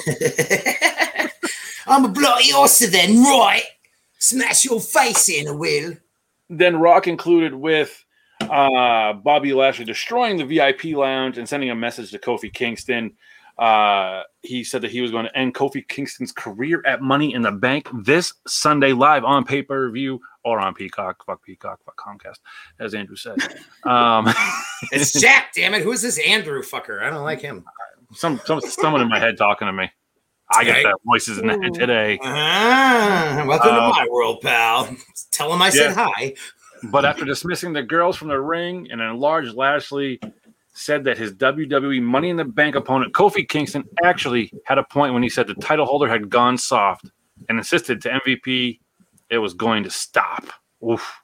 Wow. Intriguing. And, I like the idea of this match. I like both guys. And I like Kofi. I think I like Kofi in this match. I think Bobby's gonna. I think he's gonna drop it. Could be. If I'm not mistaken, this will be the first one in front of fans. Yes, I believe that is correct because Dynamite went to. They finally left Daly's place there in Florida. They did their show last week of Texas, I want to say. I could be wrong, but they weren't in Florida, so they're already on the move. I thought I read something about WWE getting a little backed up on their process of going back on the road. I don't know if that's true or not, but yeah. If Money in the Bank is what they say it's going to be, then they're all done with the damn fucking Thunderdome. So, and before we get going too far more into the meats and potatoes of the show tonight, just a quick belated happy birthday to a loyal listener, Josh. Happy 39th birthday, brother. You one more year to that 40, so enjoy that last year before good luck, buddy. That all 40s. But happy belated birthday, Joshua. Wish you the best, my friend. Yeah, thanks for checking us out. Thanks for being a regular there, guy. I'm actually quite bummed here. Where's my pops? I got no Ghostly tonight. Where's Guy Manley? And where's the guy, man? They're both MIA. What's going on? And what's here? that guy doing? Where's he? We're missing 3 people tonight. I don't know. Maybe they a record 6 people watching tonight. Right? Maybe they got a secret, contract from Vince, and they're not, they sided with the dark side, and they're legally not allowed to watch us anymore. Big Heart Pumping says, "Fuck them! How dare they take it away?" I'm assuming through your Cartoon Network. And, right, thanks, dude. I'm digging this Big Heart, man. He says, sorry for the interruption. No sorry needed for the interruption. We appreciate your comments. Please keep sending them. Yeah, if you watched this before, you know that basically all I do on this show is interrupt people, so don't feel bad at all. But yeah, dude, I've had Comcast here. So then moved and I knew undisclosed hidden hideout here. From parts unknown. From parts unknown. Been here for like 4 years now. Got the damn Comcast right away because I actually always had DirecTV for years up until then when I lived in Hyannis, blah, blah, blah. And then like a month ago, I go to flip on freaking Robot Chicken. This is a subscription channel. To order, please call blah, blah, blah, blah, blah. I'm like, huh? So, yeah. Boo! Comcast. More money. Mm-hmm. So, shall we go into our wrestling memes for the evening? Let's go. Miss Nighthawk, I'm going to leave it up to you to put them up on the screen, and we can go through them one by one. Doesn't have to be any particular order. Yeah, I got you. I'm just gonna start at the top. This was actually a little harder for me than I thought. I thought this would be easy peasy. And then I started Googling and I'm like, oh, but there's this one and there's that one and that one and this one. And I almost put that one up as one of mine. I saw that earlier today. I thought that was pretty good. Now, we have to keep in mind, a lot of people aren't going to be seeing us. They're just going to be listening on the audio. So we'll have to, for our audio listeners, we'll try and cue you in here. We have a picture of Andre the Giant from WrestleMania 3. We all know the infamous slam heard around the world. But someone was very clever here. They edited out Hogan altogether. And or was it John Cena? Oh, good point. You can't see him. You can't see him. Maybe it was John Cena as a baby slamming Andre the Giant. Baby Cena. Look at this. Out there in West Newbury, Massachusetts. But I love who could ever forget the iconic moment? Because I first saw this and I read it. And I'm like, wait, I was like, haha. Who could ever forget the iconic moment when Andre the Giant tripped at WrestleMania 3? So yes, if you are listening to this on Spotify, iTunes, all those streaming services, please go over to youtube.com/hellentertainment666 where you can view these lovely memes that we are putting up. Yeah, this is our lovely mugs and faces and smiles. This is one of those segments that works better with audio than visuals. So bear with us, folks. It's all you. It's all you, not us. You're welcome. You get it. All right, what do we got? Yeah, that's a classic.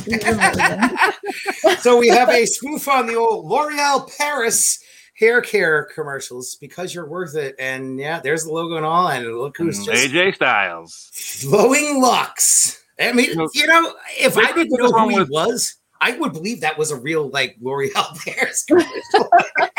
They could have did this one with Shawn Michaels too. Oh yeah. Oh God. There's probably a few they could have done this. Bret Hart.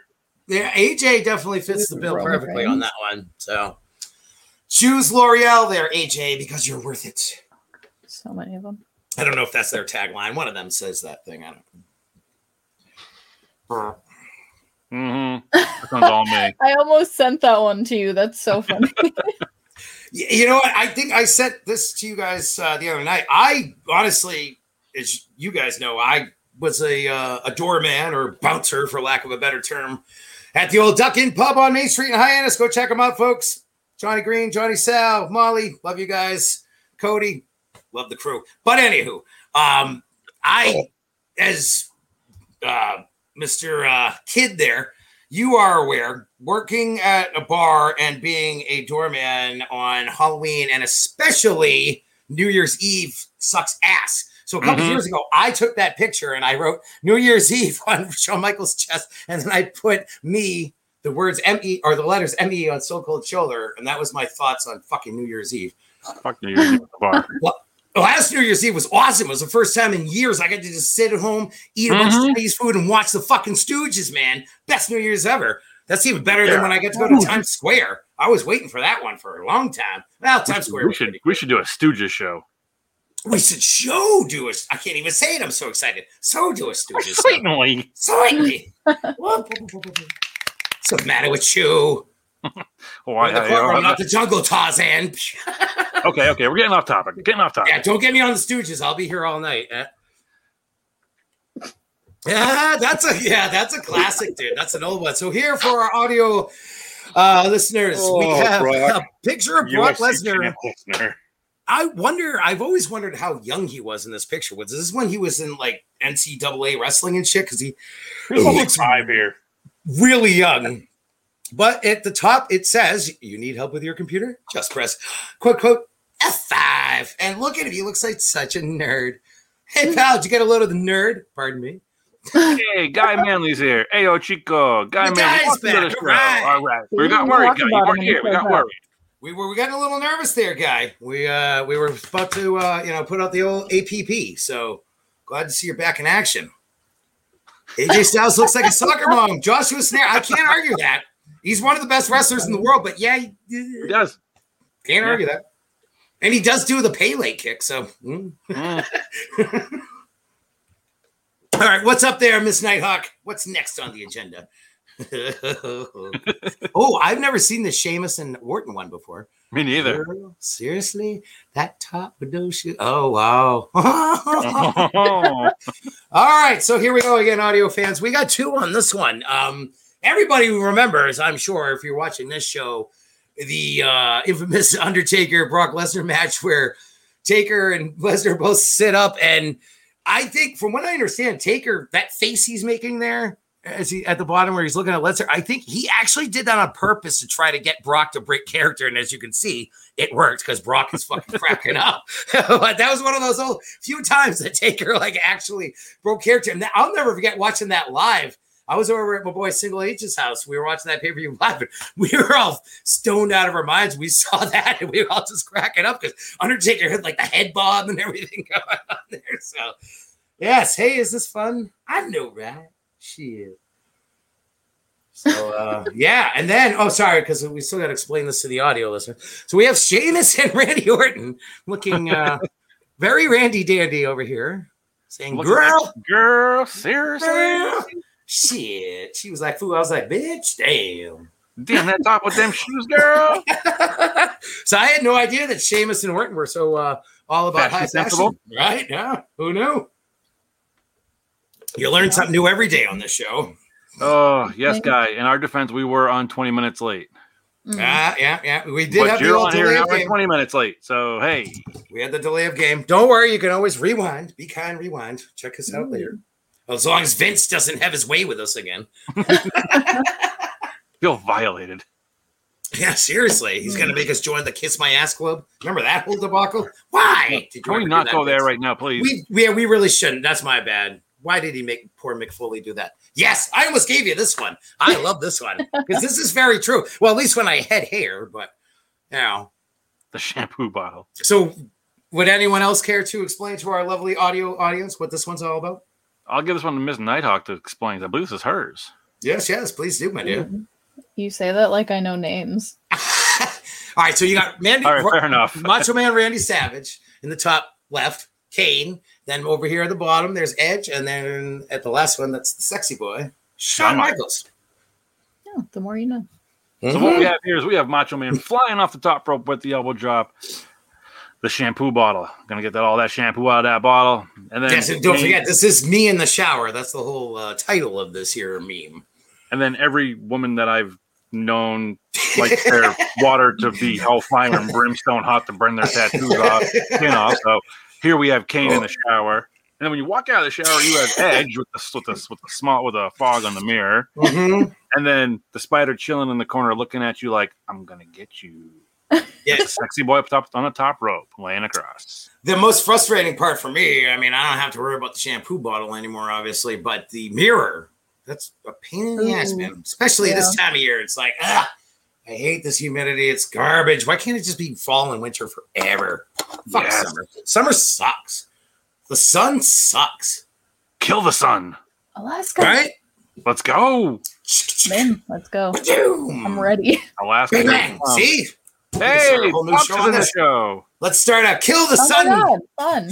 Yay, Pops is back. Hooray. You guys came on late, and my schedule was so tight. Yeah, he is a busy man. That's true. We apologize. We were late technical difficulties. He's got places to see and people to do. He's a busy man. So sorry about that, Pops. Let's get to the next one. Who we got? I saw this last night actually for the first time. I had never seen this before. I almost put that as one of mine too. So great call. That is genius. Here we have for our listeners, the Ultimate Warrior and Hulk Hogan WrestleMania 6 as they're about to do the test of strength hand lockup to the musical lyrics of "Now I've Had the Time of My Life." I mean, I know pretty much every member of the female human species I knew growing up was obsessed with Dirty Dancing.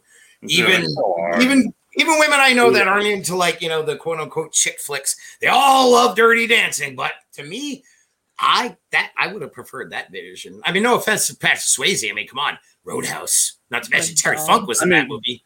That picture could also go with Endless Love. You know, from Happy Gilmore. Endless love for Happy Gilmore, anything. But yeah, dude, no, that was a great call because yes, we had the spoof on Dirty Dancing there and looking like Ultimate Warrior and the Hulkster were just about to have the time of their lives. Now, I wonder, because I have seen Dirty Dancing. I'm willing to admit it. I wonder which one of them was supposed to be Baby and which one was supposed to be Patrick Swayze. I don't remember what his name was. I would say Hulkster would be Baby. You think so? I don't know. I'm kind of thinking Warrior, man. But he looks like the more like dominant one in this situation. I can see the Hulkster doing the, picking them up, like picking the Warrior up, like Warrior comes running to him and he lifts him up. Oh, good times. Good call on that one, Nighthawk. Good call. Yes, that was a touchdown with a 2-pointer on top.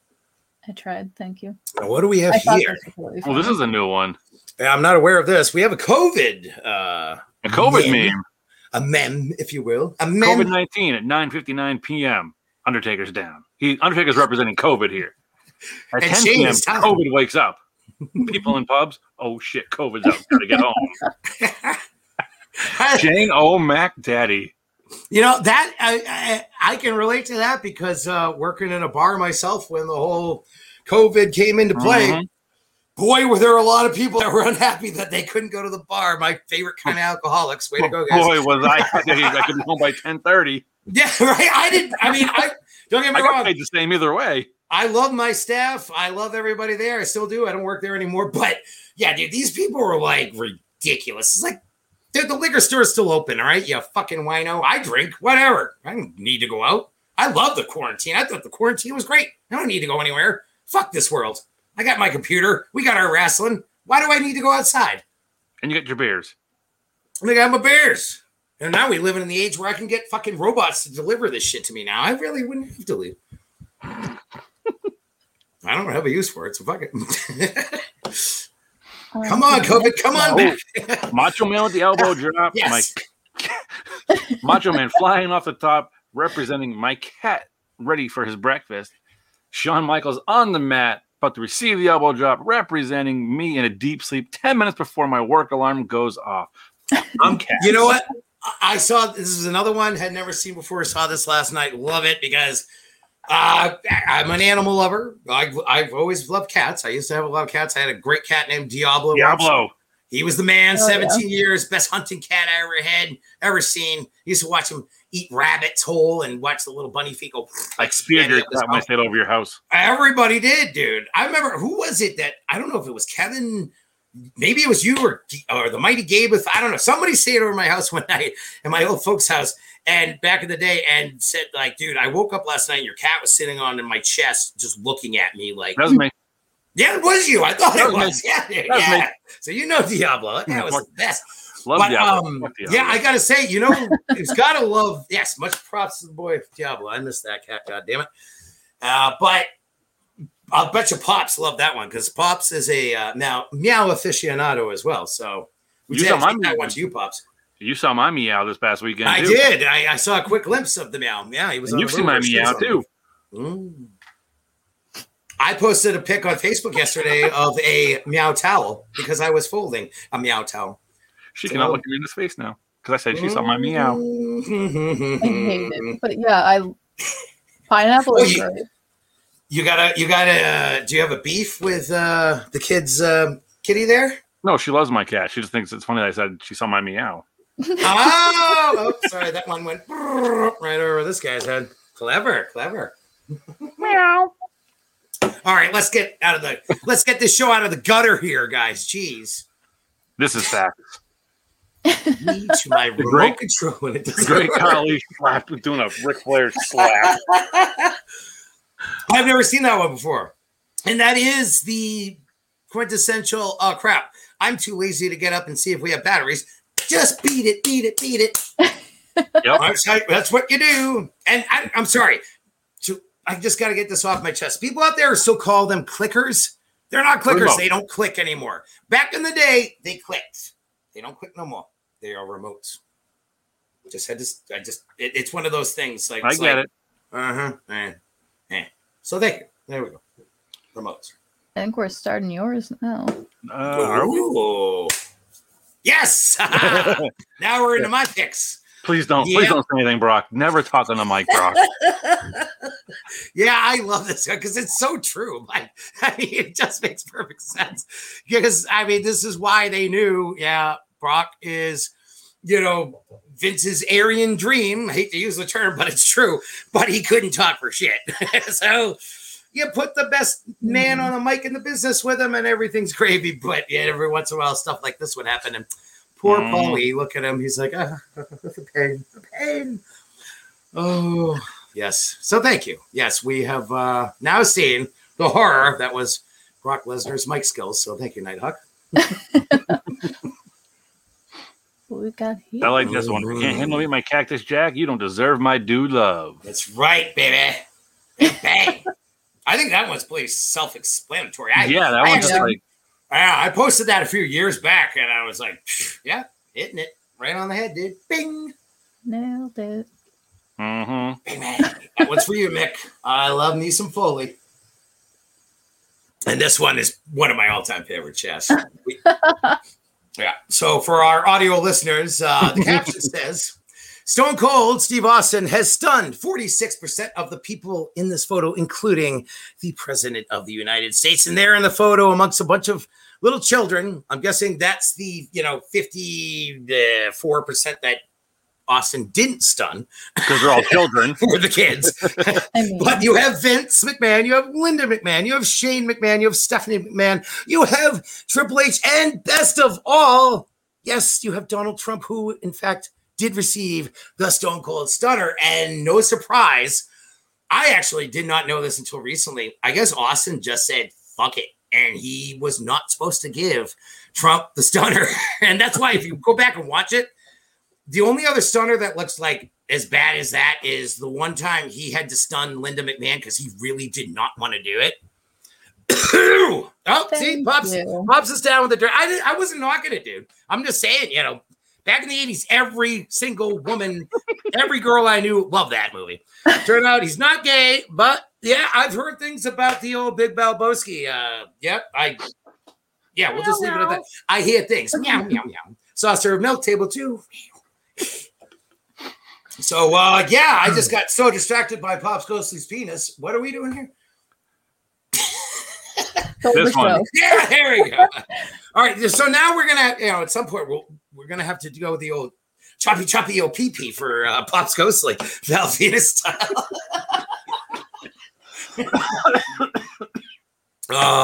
Nighthawk, do you know who Val Venus is? I know you're a bit younger than us. Oh, let me pull up his Titan John video for a few seconds. Yeah, please I won't even tell you. Yeah, and please, no one, don't post it, don't type anything because she doesn't know anything about Val Venus. So let's keep. I'm not even looking at the comments right now, anyway. So. Okay, cool. I wouldn't doubt. I wouldn't blame some of the guys like, oh, Val Venus, yeah. But this is back in the Attitude Era where they just didn't give a fuck, and they made some pretty interesting gimmicks there.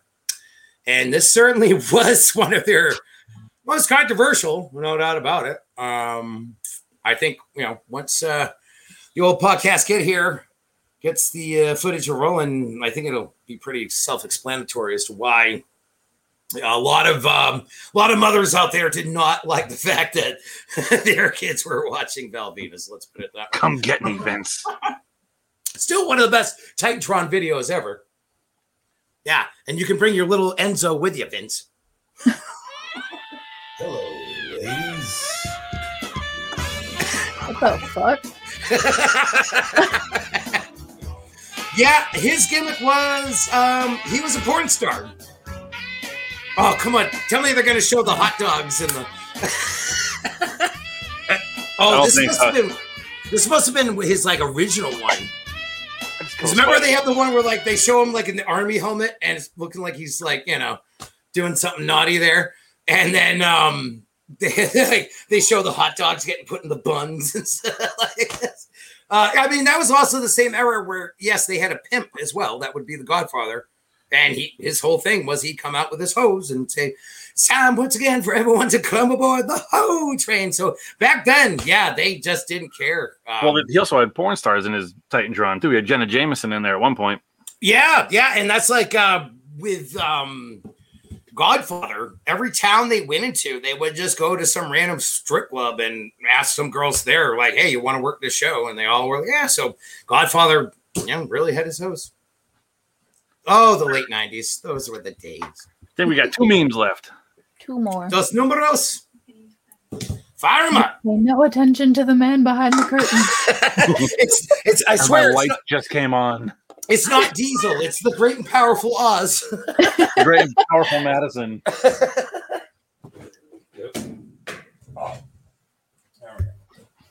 Where'd he go? I don't know. This is... Oh, we can't even read it. Oh, there we go. Yes! Oh, that's one of mine. That is... I love that one. Looks like Moe's giving it to Foley from the behind. What it is, it's a spoof from The Simpsons. There's someone out there who's been doing this for years. They take clips from The Simpsons and they make them into really... A lot of times they're really funny, but they're also really fucked up kind of memes. And this one I love because this is from an episode of The Simpsons where Moe is tossing Barney, who is his, number one regular drunk. If anyone who ever watched The Simpsons, you know this. But he would keep, in the episode, he throws Barney out and thinks, oh, okay, Marv's done. And Barney just keeps coming through the back. So he has to keep throwing him out. So I love this one because it's Moe throwing out the 3 faces of Foley. I just thought it's great. You see at the top, he's tossing Cactus. He's all doing the, okay, he's done. And next thing, who's behind him? Oh, it's Mankind. So now he's tossing Mankind. Now we're all done. Oh, who's that? It's the dude. So, I mean, still, to me, one of the all-time greatest moments in the Royal Rumble history. Mick Foley's still the only man to appear in the same Royal Rumble match 3 times. That'll never happen again. So, right, exactly. I mean, most of mine, I literally could have just given you guys like 20 that were nothing but Mick Foley and Stone Cold ones because there's so many. There's another great Stone Cold one I love where it's like, it's something like, it shows him slamming a beer with JR, and it's like how I start my my weekend on Friday, and then it's like the next picture is like here's me on Sunday, and there's Stone Cold in the ring, and he's like swimming through the beer. That one. I love that one. Yeah, this internet's something else, man. It is. Lastly, one more. We got one more for you. Uno. Yes. Oh yeah, dude! I totally put that one up. Now for our audio listeners, we have a picture of Kona Crush. Kona Crush. I mean, look at that mullet in all its infamous glory. And there he is, standing next to the one, the only Mr. Perfect himself, Curt Hennig. Curt Hennig is doing the total fist pump. Yeah. And if you could see what it says at the top, it clearly says, when your dad finally comes back from getting cigarettes 20 years ago to play catch with you. Yes. That was another nod to The Simpsons for me. All I could think of was poor Nelson and his dad. He's like, Papa said that he just was going out for cigarettes. So, yeah, that's we can thank the millennials, I guess, for that whole thing. Because I remember for a time there, I didn't know what the fuck a meme was. I was like, what's a meme? I still don't even know. Is it a GIF or a GIF? What the fuck is that? What do you call it? It's a GIF. Okay. GIF, yeah. I'll give you a GIF. I'll give you a GIF. I'll give you one of these GIFs right in the... Give you a knuckle sandwich. Right in the mush, me. Or like emoji. I remember the first time I saw that, I'm like, what? Is that like a Japanese word? Hey, I'm old. Yeah, well, remember before when you couldn't text or couldn't call after 9 p.m.? Right? Until 9 p.m. when it meant for free? Remember that time that you called my house and got me totally in trouble with my dad because it was like 9 o'clock and I was trying to clean my bowl out and my room smelled like resin. I can laugh now. I remember when I got on the phone with you and you were like, "Hey, what's up?" I was just like, "Yeah, I'll see you tomorrow at school." Okay, bye. Yeah, it was not a fun night. So. Oh, so we had another part of this. Are we going to go into it, or do we want to save it for next week? No, I think we can give it a quick rundown, especially since we came on late. I didn't even have to put any research into the other topic of this week because it's really easy for me. They're all right up in the old memory banks. The best managers in your eyes. Well, top 5-ish, I guess. Yeah, we could just throw out the top 5 if you like. I mean, I can literally just run down the list. I don't know. This is a tough one, though, because there's one hard thing about this topic. It's kind of like, I did say early in the show, put a gun to my head, tell me to tell you who my favorite wrestler of all time is, I'm going with Terry Funk. But with the managers, that's a freaking tough one, dude, because there's so many greats out there over time. Guy Manley says, Ivram smells like bong water. Well, good thing my dad's not there, Guy. Otherwise, or your ass would be grass. Or does bong water smell like my room? Ooh, that's like one of those questions that keep you up at night. What is the sound of one hand clapping? So yeah, Guy, be on the lookout for Pappy. But so we were thinking the best managers, just in our opinion. Feel free to throw anyone out there that you fans would like to mention yourselves. I mean, I'm sure we're going to cover all the greats. And I'm sure between you and I don't know if Ms. Nighthawk did any research of her own on this. I know you and I probably come across a couple of them same on the list of each other. Oh yeah. There's no doubt about that. Yeah. I think it's only fair. You got to start off with Bobby the Brain. I mean, the Brain was the man, dude. Bobby the Brain family. Perhaps, yes. And once again, RIP to the Heenan family because, Paul Orndorff was the very last living member of that faction. And what a faction it was. I really had spaced on that fact that they're all gone now until Tommy Dreamer put that up on Instagram today. So sad to see the end of such a great era. But Bobby the Brain was just unlike anybody else. I mean, he was just as popular as the wrestlers. I mean, even though he was a wrestler back in the day. Teddy Long, yes. Love me some Teddy Long. Friggin'. I mean, Teddy Long is a man, dude. Playa. What's up, playa? Yeah, Teddy was a great manager back in the day. A lot of people don't remember that. I don't really remember him. Yeah, it was back in the day. That's how he came up. He was a manager in like WCW or NWA even back in the day. Most people only remember him from being, GM of SmackDown. But yeah, dude, Teddy was the man. But yeah, the Brain is just, that's the stuff of legend. The guy was just so funny. I mean, that was one of those reasons why he turned into, the Weasel, dude. The guy was just so hilarious. I loved him as a commentator. I mean, he was Andre the Giant's manager. He was the best. He was the best manager in the way that, for guys like, say, for Andre, for instance. Andre wasn't very good on the mic. It's understandable. He didn't need to be because he was Andre the fucking Giant, so it didn't matter. Exactly. But Vince was smart enough to say, you put him with Bobby the Brain, and that solves everything. I love Keenan, man. He was just so good. Just the roster he had between Andre, Mr. Wonderful, Ravishing Rick Rude, King Haku. Dude. I mean, he just had it all, and he was that manager that was a true heel manager that would do whatever he had to do to try and get the W for his team. Yo, no doubt. And not to mention, I think, Vince was smart enough to realize this, and I'm sure a lot of the boys in the locker room were too, that, if they made if they made Heenan, Bobby the Brain, Heenan, not Heyman, Heenan, your manager, like, you're going places because they're not going to just put him with just anybody. And, he would do the talking for the guys that weren't good on the mic. He was fantastic on the mic. So can't say enough great things about the Brain. Pop says, Bobby has been getting shit for ruining Hogan turn at Bash. I get both sides, but Heenan's character always hated Hogan, so I don't know. Yeah, I don't care. I don't even care if Heenan was in the wrong here. I'd take Bobby the Brain over Hogan any day. I'm sorry, dude. Yeah. Bobby the Brain was the fucking man, dude. So that was my first. That was definitely on my list too, so we can cross that off.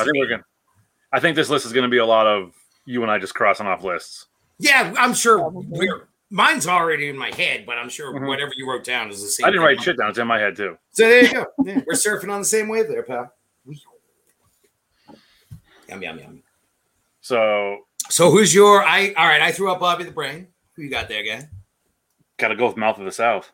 Oh hell yeah, dude! You can't forget about Mouth of the South, Jimmy Hart, and just as big as Bobby Heenan with his roster that he managed. Oh, absolutely. Yeah, Jimmy was.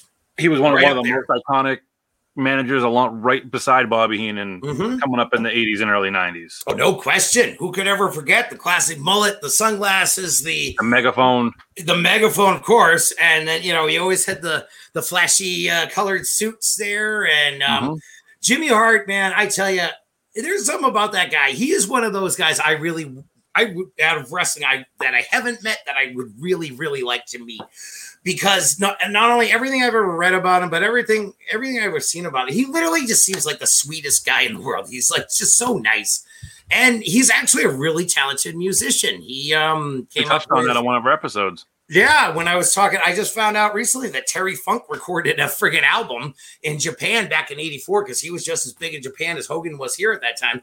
And Jimmy Hart was the man who produced that whole thing, did all the music on it. Jimmy Hart came up with, the Hitman's theme song back when it was for the Hart Foundation. Obviously, he was the manager of the Hart Foundation. He managed some of the all-time greats, and he just always added that element to the match. That's what makes a great manager.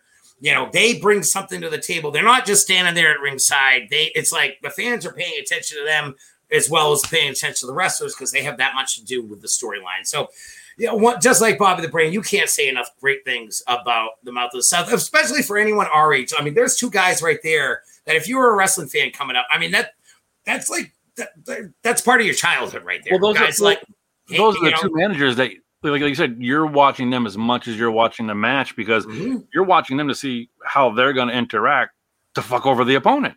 Precisely. Because you got the Mouth of the South with, when he managed Honky Tonk, he's got the guitar, he's got the megaphone. But then you get the classic ones like Heenan at WrestleMania 5 when he held the Warrior's leg so Rick Rude beat the Warrior. Yeah, I did. So these are two managers, right off the top that, again, set the mark of what a manager is and should be in the world of wrestling. Absolutely. If I had to name a number one all time, I guess I'd have to go with Heenan, but Jimmy would be a really, really, really close second. Jimmy's like a 1.5 if Heenan's number one. Yeah, precisely. The megaphone, man, and his voice too. Something about his voice, man, it just cracks me up. As a matter of fact, he sounds like an 11-year-old, just hitting puberty because he gets so excited. I know, and he's however old he is, and he still looks exactly like he was back in the freaking 80s. But I know you might know this from being a Bruins fan, obviously. But when they were, I hate to bring it up, but when they were playing the Islanders there in the last series, the New York Islanders, their radio commentator, you got to look this guy up if you've never heard this. He sounds exactly like Jimmy Hart when he says, "Oh, dude, when the Islanders score a goal, he screams goal. He sounds or screams score. He sounds exactly like Jimmy Hart did. It's fucking hilarious." But yes, Mouth of the South definitely gets a proper recognition now. All right, so what's the next one floating around? Or Miss Nighthawk, do you have anything that you want to toss in? You can't hear you. I think your mic's off. Uh-oh. I don't. I'm sorry. All right. That's right. I already said you could be my manager, so that means you're already going to be great. So hell yeah. You're on the list. You're on the list. You made the list. You made the list. Oh, it's a good list. Don't worry. All right. All right, Mr. Torrance, what's in your head? What's the next manager? All right, like I said, there's so friggin' many. There's a couple I'm just going to have to just name off at some point because they deserve recognition. But I got to say, man, one of my all-time personal favorites for me personally, that's this guy right here. Fonzie did. Oh, how I love Fonzie.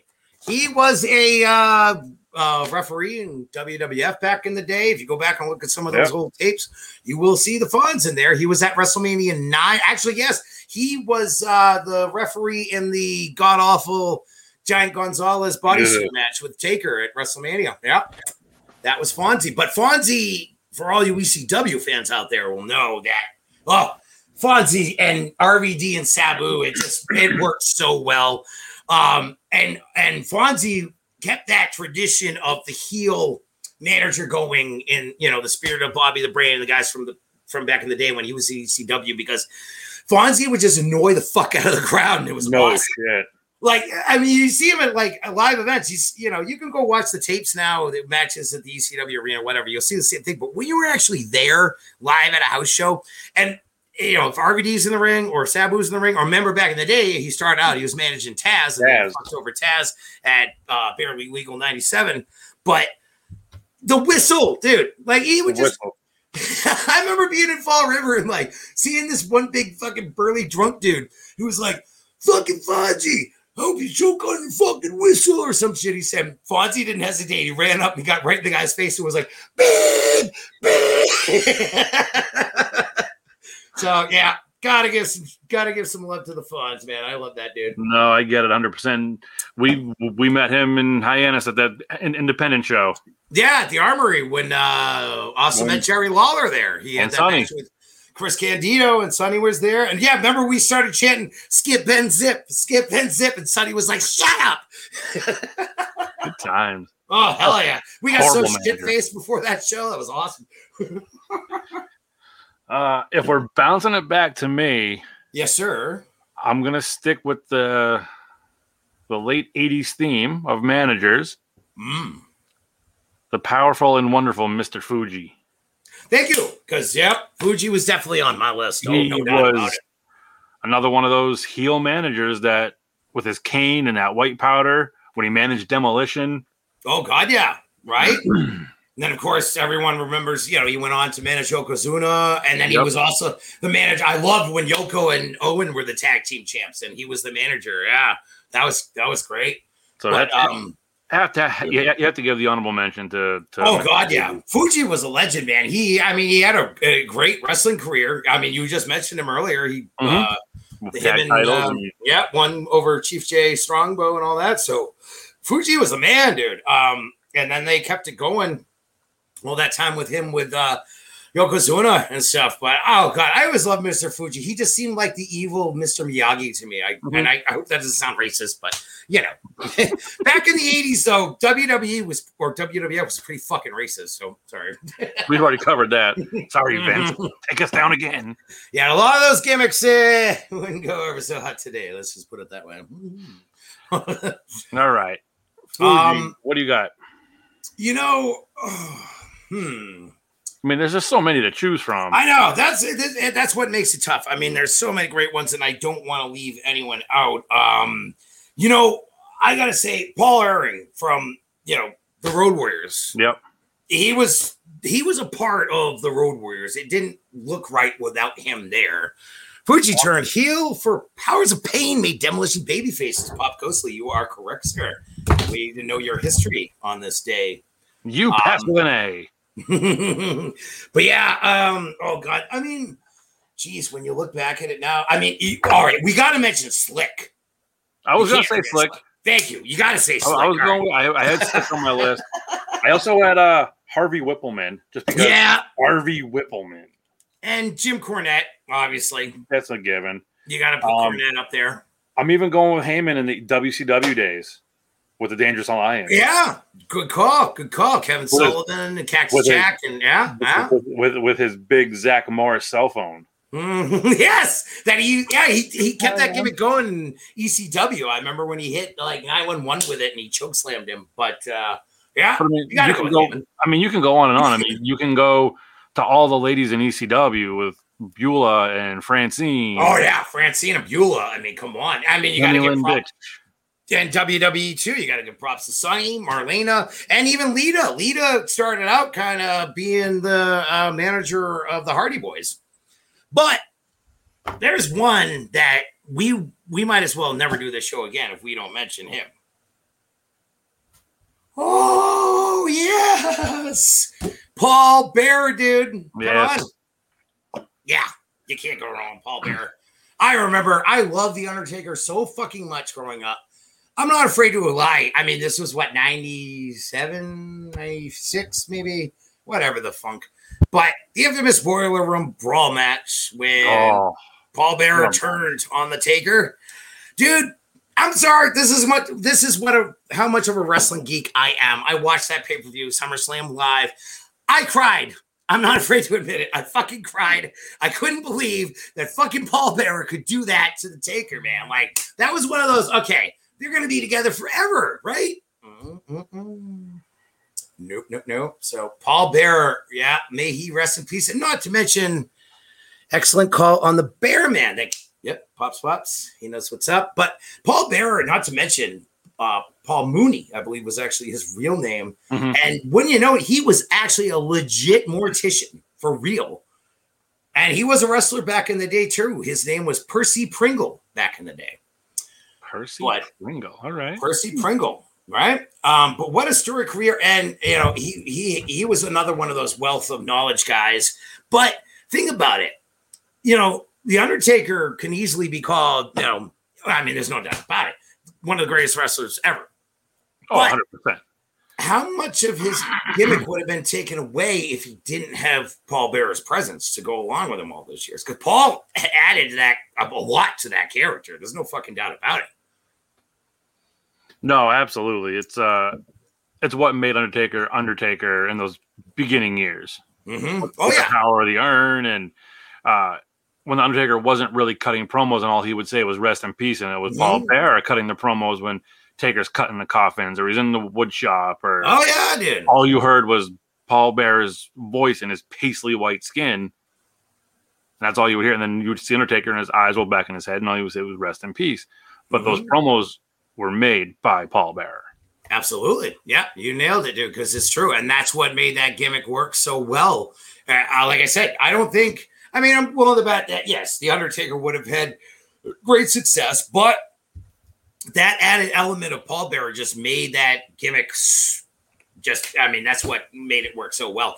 And God, still to this day, it still cracks me up just hearing the, "Oh, my Undertaker." Oh. I used to be able to do that voice a lot better before I, killed my lungs for fucking 30 years. But yeah, God, Paul Bearer, he's another one too. I mean, this is really tough for me. It's easier to name a favorite wrestler of all time than it is manager, honestly. Let's not, before we sign off for the night, let's not forget the Bodyguard Virgil.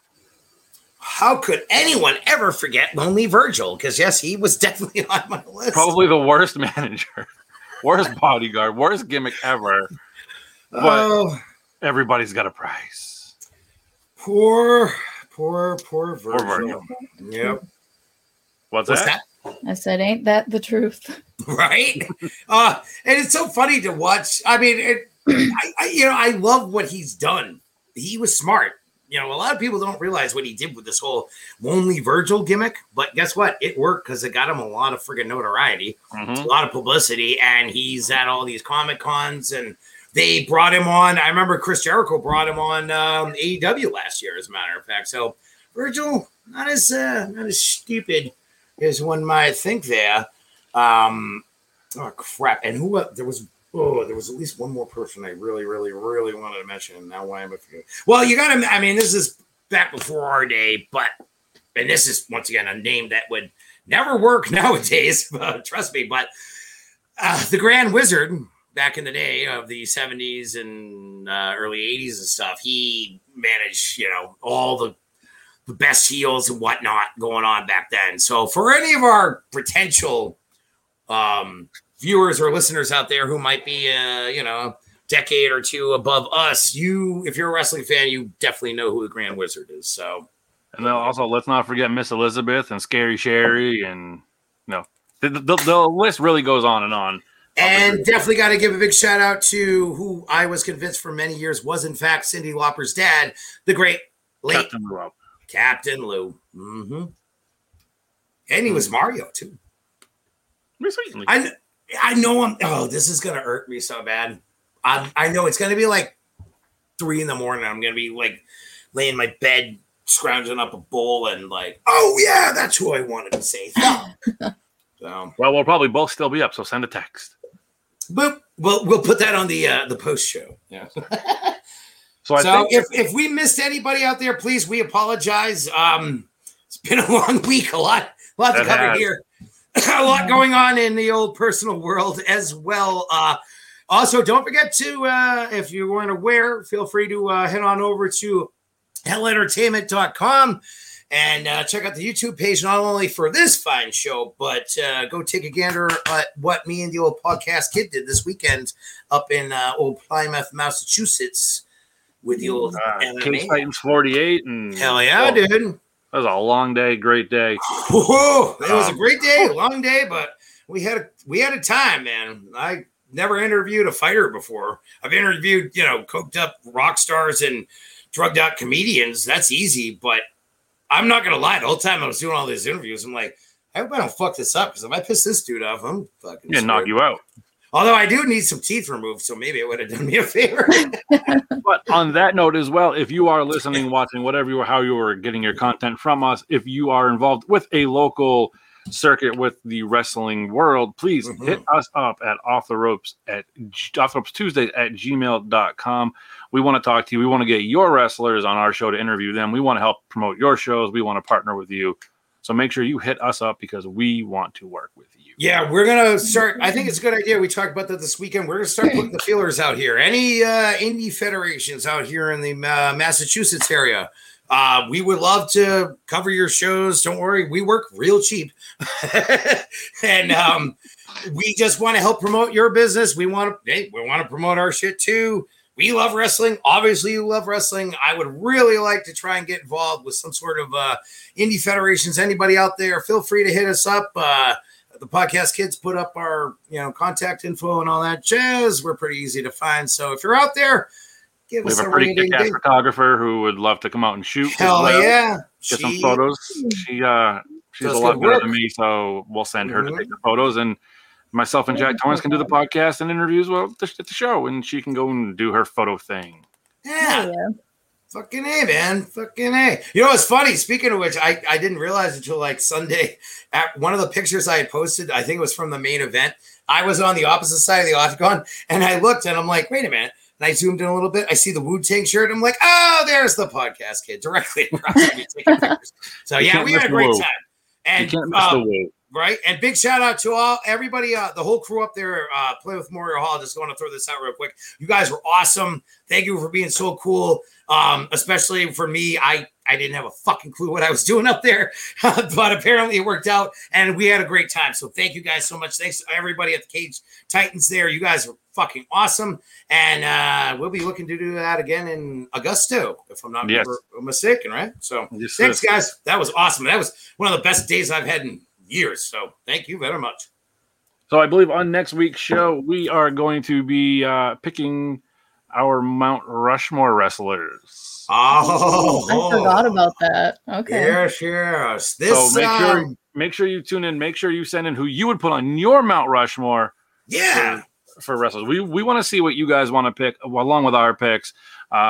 Something fun to do. Your top 5 wrestlers. Who's going to go on your Mount Rushmore? It can be from any era. So.